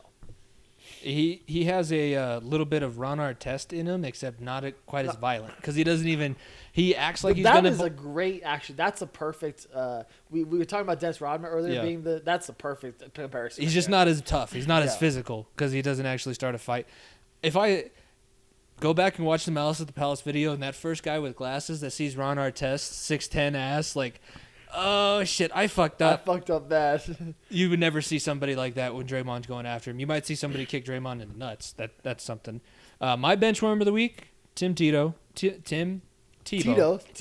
Ortiz? No, Tim Tebow. Not the Huntington Beach bad boy. Tim Tebow. The much holier Christian boy. Yes, yeah. The complete opposite end of the spectrum of Tito Ortiz. Retired from Major League Baseball, quote-unquote Major League Baseball. Baseball, just say baseball. He gave up what could have been, I mean, think about what he could be as a fullback or a tight end, something like that. If he just didn't have the ego where he needed to be the quarterback, he could have had a great NFL career. He could have turned himself. Let's not put great out there. He could have, honestly, if he was not as much, I'm not going to say that he's a jerk, but if he would have cared about himself just a little bit less and put the actual best interest of the team first, he could have been a very good NFL player. And he gave that up to play. Do you remember how bad he was on the Jets? And how bad he was on the Patriots? He was purposely doing that because they weren't going to play him at quarterback. He's the definition of a whiner. He should have been Taysom Hill before Taysom Hill. Well, I look at it this way. His football career was over 5 years ago. His baseball career was over before he switched from football to baseball. Yeah, but he got money out of it. Not really. I know, not really. But he was able to extend his quote-unquote professional career another 5 years. He's getting paid more for being on the Fox NCAA football show. He never got past AAA baseball. And when he got to AAA baseball, batted 167. Okay, but like I said, he extended his playing career at least a few more years. I guarantee you he would have been out of the league 3 years ago. Even if he was a fullback or tight end, he would have fallen off way too soon because the Taysom Hills weren't there yet. We weren't ready for that when he was around. Everyone thought he was, but he wasn't there yet. Now it's a position that you almost need to have. But back then, like 5 years ago, this isn't like back then, like 10, 15, 20 years ago, but like 5 years ago, it was unheard of that he would have 100% been a great Taysom Hill. Don't get me wrong. But that wasn't a thing. Like I said, it wasn't a thing. He wasn't ready for that. If you would have told Tebow, okay, you can be our quarterback in this package and still be line up at receiver, still line up at running back and do all that, he probably would have been down for that. They want him to completely switch the position. He should have. He should have. Don't get me wrong. He would have been a great fullback. Probably a pretty good tight end. Probably been I don't know how he's probably not that great of a blocker, but hey. Maybe a good put him as a receiver, linebacker. Slot receiver. No, not linebacker. No, he's not tough enough to be a linebacker. Jeez. Slot receiver. Like he's a quarterback. He had no shot. He had a linebacker. I'd say slot receiver or fullback running back. He had the build of a linebacker, like a pretty decent linebacker, with a shitty quarterback's mentality. Because in the NFL, he was a shitty quarterback. He was. He was. But like I said, he extended his playing career longer than it should have. Let's put it that way. He wins my bench warmer of the week because he was a bench warmer in the Mets organization. So that's fair. That's fair. Moving on now to beats of the week, so we can win you guys some money. I have Canelo, sugar, which is that's what Canelo means, the sugar. Saul Alvarez is plus 200 to win this weekend between rounds 4 and 6. He's the overwhelming favorite. That's why you can't bet on him outright. But between rounds 4 and 6, and FanDuel has a couple different combinations of rounds that you could do, plus 200, I'd look for one of those. And I know that it's not going to win you any money. I wouldn't put money on it to go to the decision. Canelo is a guy who wears on you, and the fact that he was able to move up from, I think, 156 pounds to 187 and knock out what's the Russian guy's name? No, the Russian guy that he just beat, Kovalev. I think he just knocked out Kovalev. That sounds about right. Yeah. But he was able to do that jumping up 30 pounds. So it's not like he's gaining power. He's still very quick. I think that he's I would put him as pound for pound number 1 right now, especially after Lomachenko lost. He's going to dominate this guy this weekend. He's plus 200. Put it on one of the round combinations to end it. Yeah, you he's can't going to do end that this. right, yeah. He's going to end this earlier than the judges' scorecards. Yeah. Okay, now my first beats of the week. Like I said, I had the Jazz most dominant team of the week. Well, I think they're going to fall apart. I think this is a homer pick 100%. But the Denver Nuggets to win the Northwest Division is at plus 1,200. Right now, the Utah Jazz are minus 5,000 for that to win the division. And yes, it's a shortened season, but I don't see why not. Why? It's not quite at that level yet. It's the Jazz are not that far and away better than everyone in this division. Yeah, they've been off to a hot start, but minus 5,000 to win the division, and the Nuggets are plus 1,200. I'm taking that every day of the week.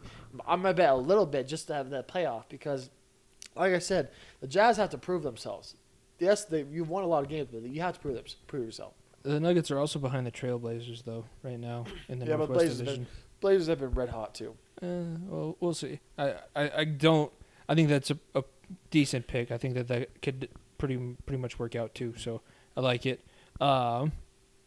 My next beat of the week, Dustin Johnson. I have golf in my beats. I was very, very surprised. I have golf in my beats of the week. Jeremy, you've taught me very well.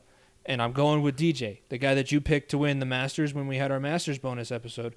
I'm picking him to win the WGC Workday Championship plus 600. He's the favorite to win the tournament, but golf you can win a good amount of money by betting on the favorite. Yeah, golf is fun to bet on too because you can play it hole by hole. I did that with the Masters. The Masters is also coming back up again here soon. I think it's a month away, 2 months away. Yeah, around Easter. So around Easter, so that should be fun to talk about. But with the golf, you can bet on certain players at certain holes to birdie or par, whatever. Which I kind of was fun to do with the Masters. I'm not going to do it with the smaller tournaments.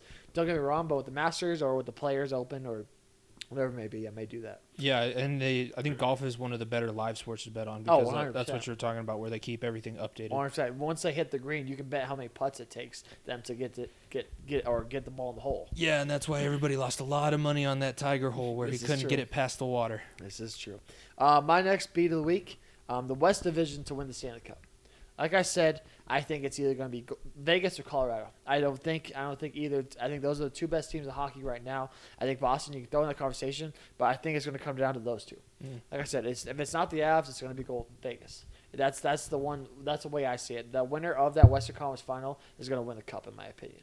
Yeah, and that's at plus 230, which is the best odds, but I still think it's a good shot it happens. This is just like the NBA used to be. It's the Western Conference, and then whoever can drag themselves through the East is going to be the final, but the East has no shot to win the championship. My last beat of the week, Anthony Edwards to win Rookie of the Year right now is plus 1,100. And I know we're going to hear about Anthony Edwards in our next segment, so I won't take too much out of that. But with recent events that have transpired, plus 1,100 is pretty good for that guy. Yeah, just LaMelo Ball and Tyrese Halliburton. We'll have something to say about that. That's the only reason. He doesn't play in a big market, and he doesn't have a big brand outside of the big market. That's so true. It's difficult. It's very true. Next, my last one, I have Real. We have some Premier League soccer. I picked the Premier League game that's happening the day before this comes out on last week's Beats of the Week. This week, it's on Wednesday. Real Madrid lost their first game in the Premier League. Not Premier League, Champions League. Wow. I am all over the board when it comes to soccer. But Champions League, they're playing Atalanta, like Atalanta. I think it's in Rome as well. And they're only a plus 195 to win outright, which I think is a little disrespectful. Although, yes, Ronaldo's on the team, but shout out Weston McKennie. That's the next great U.S. soccer hope right there. Because hopefully the U.S. can get back into the World Cup here soon, the next time it comes around, because there's some good young studs of Weston McKennie on Juventus. Oh, wow. Oh, my God. You know what? I'm an idiot.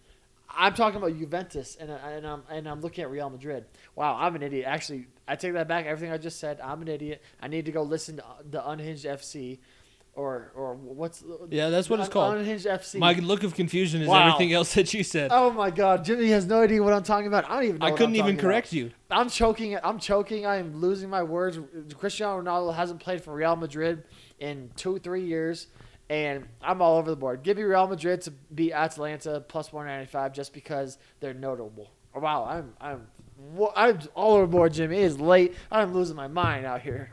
I'm so confused. Yeah. Don't worry. I'm glad you didn't pick up on any of it because there's the actual soccer mind here. They would have been like, "You're a fucking idiot. You should never talk soccer." Again. Our buddies at Insert Name FC probably won't listen to the episode past this point. They're rolling their eyes back of my head. Well, there's our beats of the week. Put some money in. I don't feel too confident about our picks this And week. any of them, honestly. I don't know. Maybe the West Division win the Stanley Cup. That's the only one I'm confident in. Yeah, that's probably the only one. Let's go to Player of the Week next. My Player of the Week, Derek Lewis erased Curtis Blades. Second best uppercut that I've seen in the past 3 years. Second to Francis Ngannou. Knocking Alistair Overeem into the third row. Derek Lewis, the only reason that he didn't knock Curtis Blades into the third row is because he had him held. He was holding his head down and then threw an uppercut with those meat hooks that he calls fists and absolutely leveled him. They haven't updated the rankings. I put out a blog this morning about the heavyweight rankings on Monday. They haven't updated them yet because Curtis Blades is still 3, and then they had Derek Lewis at 5. We said it last week. Derek Lewis, when he's healthy, one of the most explosive guys to fight in the heavyweight division. Because Ngannou and I don't know. I mean, Derek Lewis just tied the all-time record for KOs in UFC history right there. With I think that's his 24th win by KO. It would be an interesting fight if he and Francis got to fight when they're healthy, because I know we've seen it. But like I said, Derek Lewis, I think, had 3 herniated discs in his back, and that was Francis Ngannou after Stipe Miocic bullied the dog out of him. Yeah, I mean, with the heavyweight division, I think Derek Lewis winning helps UFC out a lot.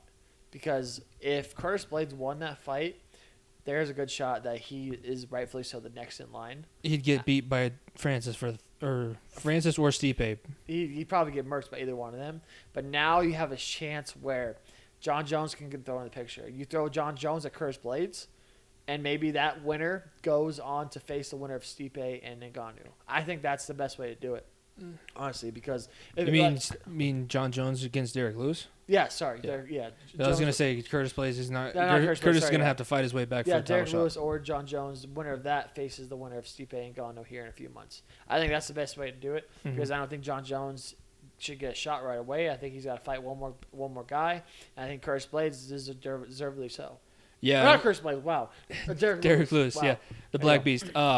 Looking at it this morning, they don't have John Jones in the heavyweight rankings, so that makes sense. I would actually rather see Stipe versus John Jones, because then you get the UFC's greatest heavyweight of all time against the UFC's greatest light heavyweight of all time, and that'd be cool to see who's the... I think we'll eventually get there. Yeah. I think we'll eventually get there. I mean, maybe not, because if Ngannou pulls off the upset... Stipe's 38. That's true. Stipe's an old Maybe man. Stipe gets one last... Because I think he's probably nearing the end of his career. I think he probably fights Ngannou, then fights John Jones and calls it. Because, I mean, he'd have 4 or 5 title defenses, which is more than I think any UFC heavyweight has in its history. He has the most title defenses in UFC heavyweight history, and he's only lost 3 times in his career. And adding Ngannou and John Jones to his list Ngannou of for a titles, second time. Yeah, that'd be massive. Yeah, and he won the belt from I was looking at his fighting history this morning when I was writing that blog. Since 2016, he's only fought for championships. Mm-hmm. He won the championship against Fabricio in 2016, and since then it's been defense. He lost it to Cormier, won it back, and then won the rubber match, which I didn't think. Normally it's the guy who wins the first matchup wins the third. No, that's not how this one went. So Stipe is a great one, but back to the play of the week, Derek Lewis's uppercut on Curtis Blades. What's your play of the week for my one? play of the week, it's easy. Like you said, Anthony Edwards, that poster. Oh man, he got up. That poor. I don't even know who. Aaron Baines was standing right next to him, but the guy he posted in Toronto, that poor white boy. Ooh. Oh, Anthony Edwards just went over the top of him, and just the best poster of the year by far. I mean, this as nasty of a dunk as I've seen since DeAndre Jordan or Blake Griffin. That was playing up disrespectful too. Going over the top and then landing on top or landing over the top of him and walking over. That's as good as it gets. He was still like He's a rookie. He was a good 2 feet away from the rim, and DeAndre Jordan and Blake Griffin are famous for the ones where they're up high enough that they can just throw it down. Anthony Edwards still grabbed rim over the top of this kid. It was full on nutsack to the face. Oh, it was bad. Yeah. What's up? I'm a rookie, and this is how kid's 19 years old and doing that. That's just insane. And he doesn't even like basketball. He likes football more than he likes basketball. Yeah, it's funny. Anthony Edwards is an interesting dude, but it's easy. That's easy play of the week. All right, now your player of the week. Player of the week, man. I gotta go Nathan McKinnon here. Because I saw a stat line that he's leading in the last 5 games. He's leading the Avs or last 10 games, leading the Avs in goals, assists, and points. Yep. And what he's been able to put on for the Avs, he's been showing out. And yes, we haven't played before this week, or last week, We hadn't played in 2 weeks. But what he's done recently and what he's been dominating, boy, that rocket from the right side, I was telling you, that is his signature move. Yeah. McKinnon driving from coast to coast from his own blue line, basically.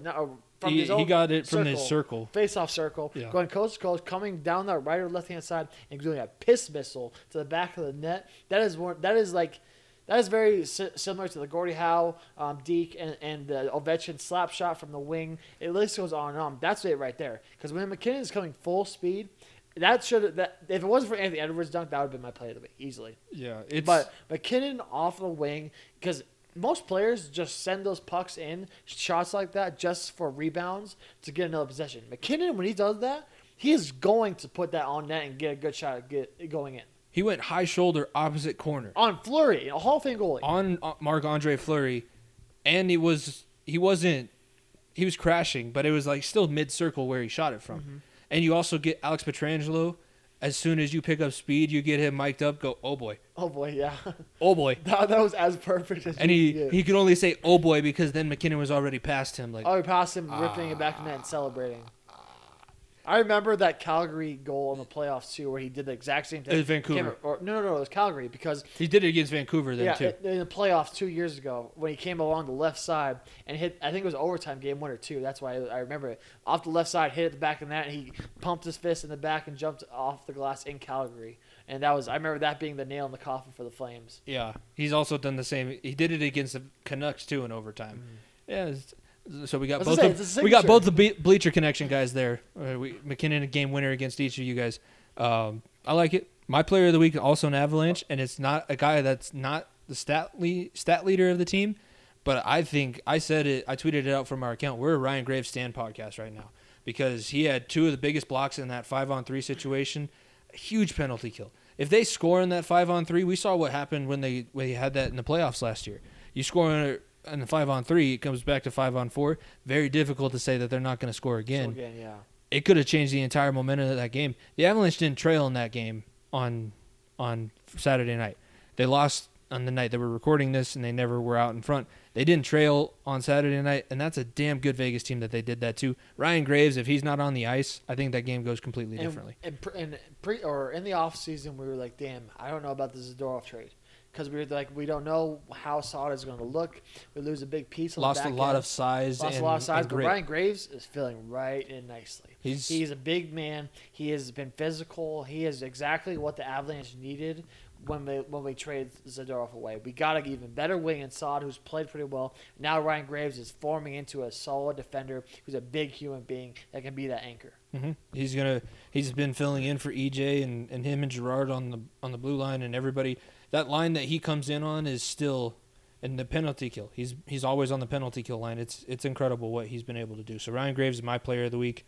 And that's going to be it for episode 29 of the Far End of the Bench. It's been an eventful one. I almost died. Yeah. I mistaked Real Madrid for Juventus. Like I am all over the board. You keep bringing up soccer like I'm going to be able to respond. You had golf in your beats of the week. Because I know that you can talk about golf. I got nothing for soccer at all. I don't even, like I said, I couldn't even correct you. But we had a ton of great conversation in this one. There's a lot of great stuff in the episode. Like I said, we talked about the outdoor game, talked NBA, NCAA wrestling, and basketball. Mm-hmm. I mean, like I said, it's almost March, and boy, is March going to be a fun month. Definitely. So be sure to go back and listen to our past episodes. They're all there. Listen to the Louis interview again. Listen to the Birdman interview again. Subscribe, rate, and review us on Apple Podcasts and all of your major podcasting platforms. If we start getting reviews, we'll read them on the air, give you guys a shout-out. Follow us on social media at FEOTB Pod because, like we said, we're going to be putting out a poll on whether or not you want our bracket challenge to be on the ESPN app or the March Madness app. And then we'll also be probably putting out a poll if you want bonus points for upsets or if we just want to go straight up because I know some people like doing it that way. Subscribe to our YouTube channel if you were watching the clips. Check out the full audio episode every single week. We'll be posting clips Thursday, Saturday. We have a couple bonus ones. this is the week that the ColorCast highlights finally come out, and I made a pretty. I think you're going to be happy with the basketball video, the way that it turned out. I don't know if I'm going to be happy with it. Well, I'm going to be like, wow, this is some terrible basketball. It's going to be a hyped comedy. up It's and one comedy, mixtape to bad basketball. But I found some pretty cool non-copyrighted rap music to put over the top of it. Hoop mixtape, here we come. Yeah. Jimmy, you need a new editor. Jimmy's the guy for you. I wouldn't say that, but I will be able. I can put together low level highlight mixtapes. But be sure to subscribe to the YouTube channel. Turn on the notifications. Thursdays, Saturdays, Mondays for Center of Attention. All that great content stuff. For the network, we're every Wednesday, 1 to 3 p.m. Eastern on the Unhinged Sports Network. UnhingedSN.airtime.pro is when you can check out the premiere of our episodes live, and then they're available on demand immediately following. And I think, follow the network on Twitter at Network Unhinged, Instagram UnhingedSN, also UnhingedSN.com, just the regular old website. We're posting new blogs. Nico and I both had a blog come out Monday, and we're going to be continuing to write for that platform. Yeah, I mean, I had a blog last week about the new wave of big man between Jokic, Kat, and Embiid. I had a great one this past Monday come out. We talked about the PLL. I know we talked about a little bit last week about Chris Hogan entering the Premier Lacrosse League and how the sport of lacrosse is growing. It's something that hits home for me. Jimmy with wrestling is me with lacrosse, basically. We both don't know a whole lot about the other one, but I appreciate wrestling. Like, I know Jimmy appreciates lacrosse because we did throw his little brother into a goal at one point way back when. But, yeah, it's been a lot of fun. Jimmy has a lot of great blogs coming out. Don't forget also, if you're interested in T-shirts, we still have some left. Message us on Instagram, Twitter, or text either Jimmy or myself if you have one of our numbers, because we're still going to be selling those. $12 for a T-shirt, $15 for a sticker and T-shirt. If you just want a sticker, it's just $3. There you go. So with that, for myself, Jimmy Pilato, my co-host Nico Bryant, this has been The Far End of the Bench, episode 29. We will see you guys next week. Peace. When the night is cold and lonely,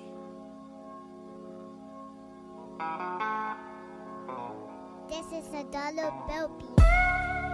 Was it the money that made me a savage? Popping them prices, I made it a habit. Towing them pictures and serving them addicts. That was exciting to me. I'm so excited to be. Started with nothing, we had to inspire to be. Now it feels like it's to me. I'm getting to it, feel like the man. I got the plan. I call the shooters, they out.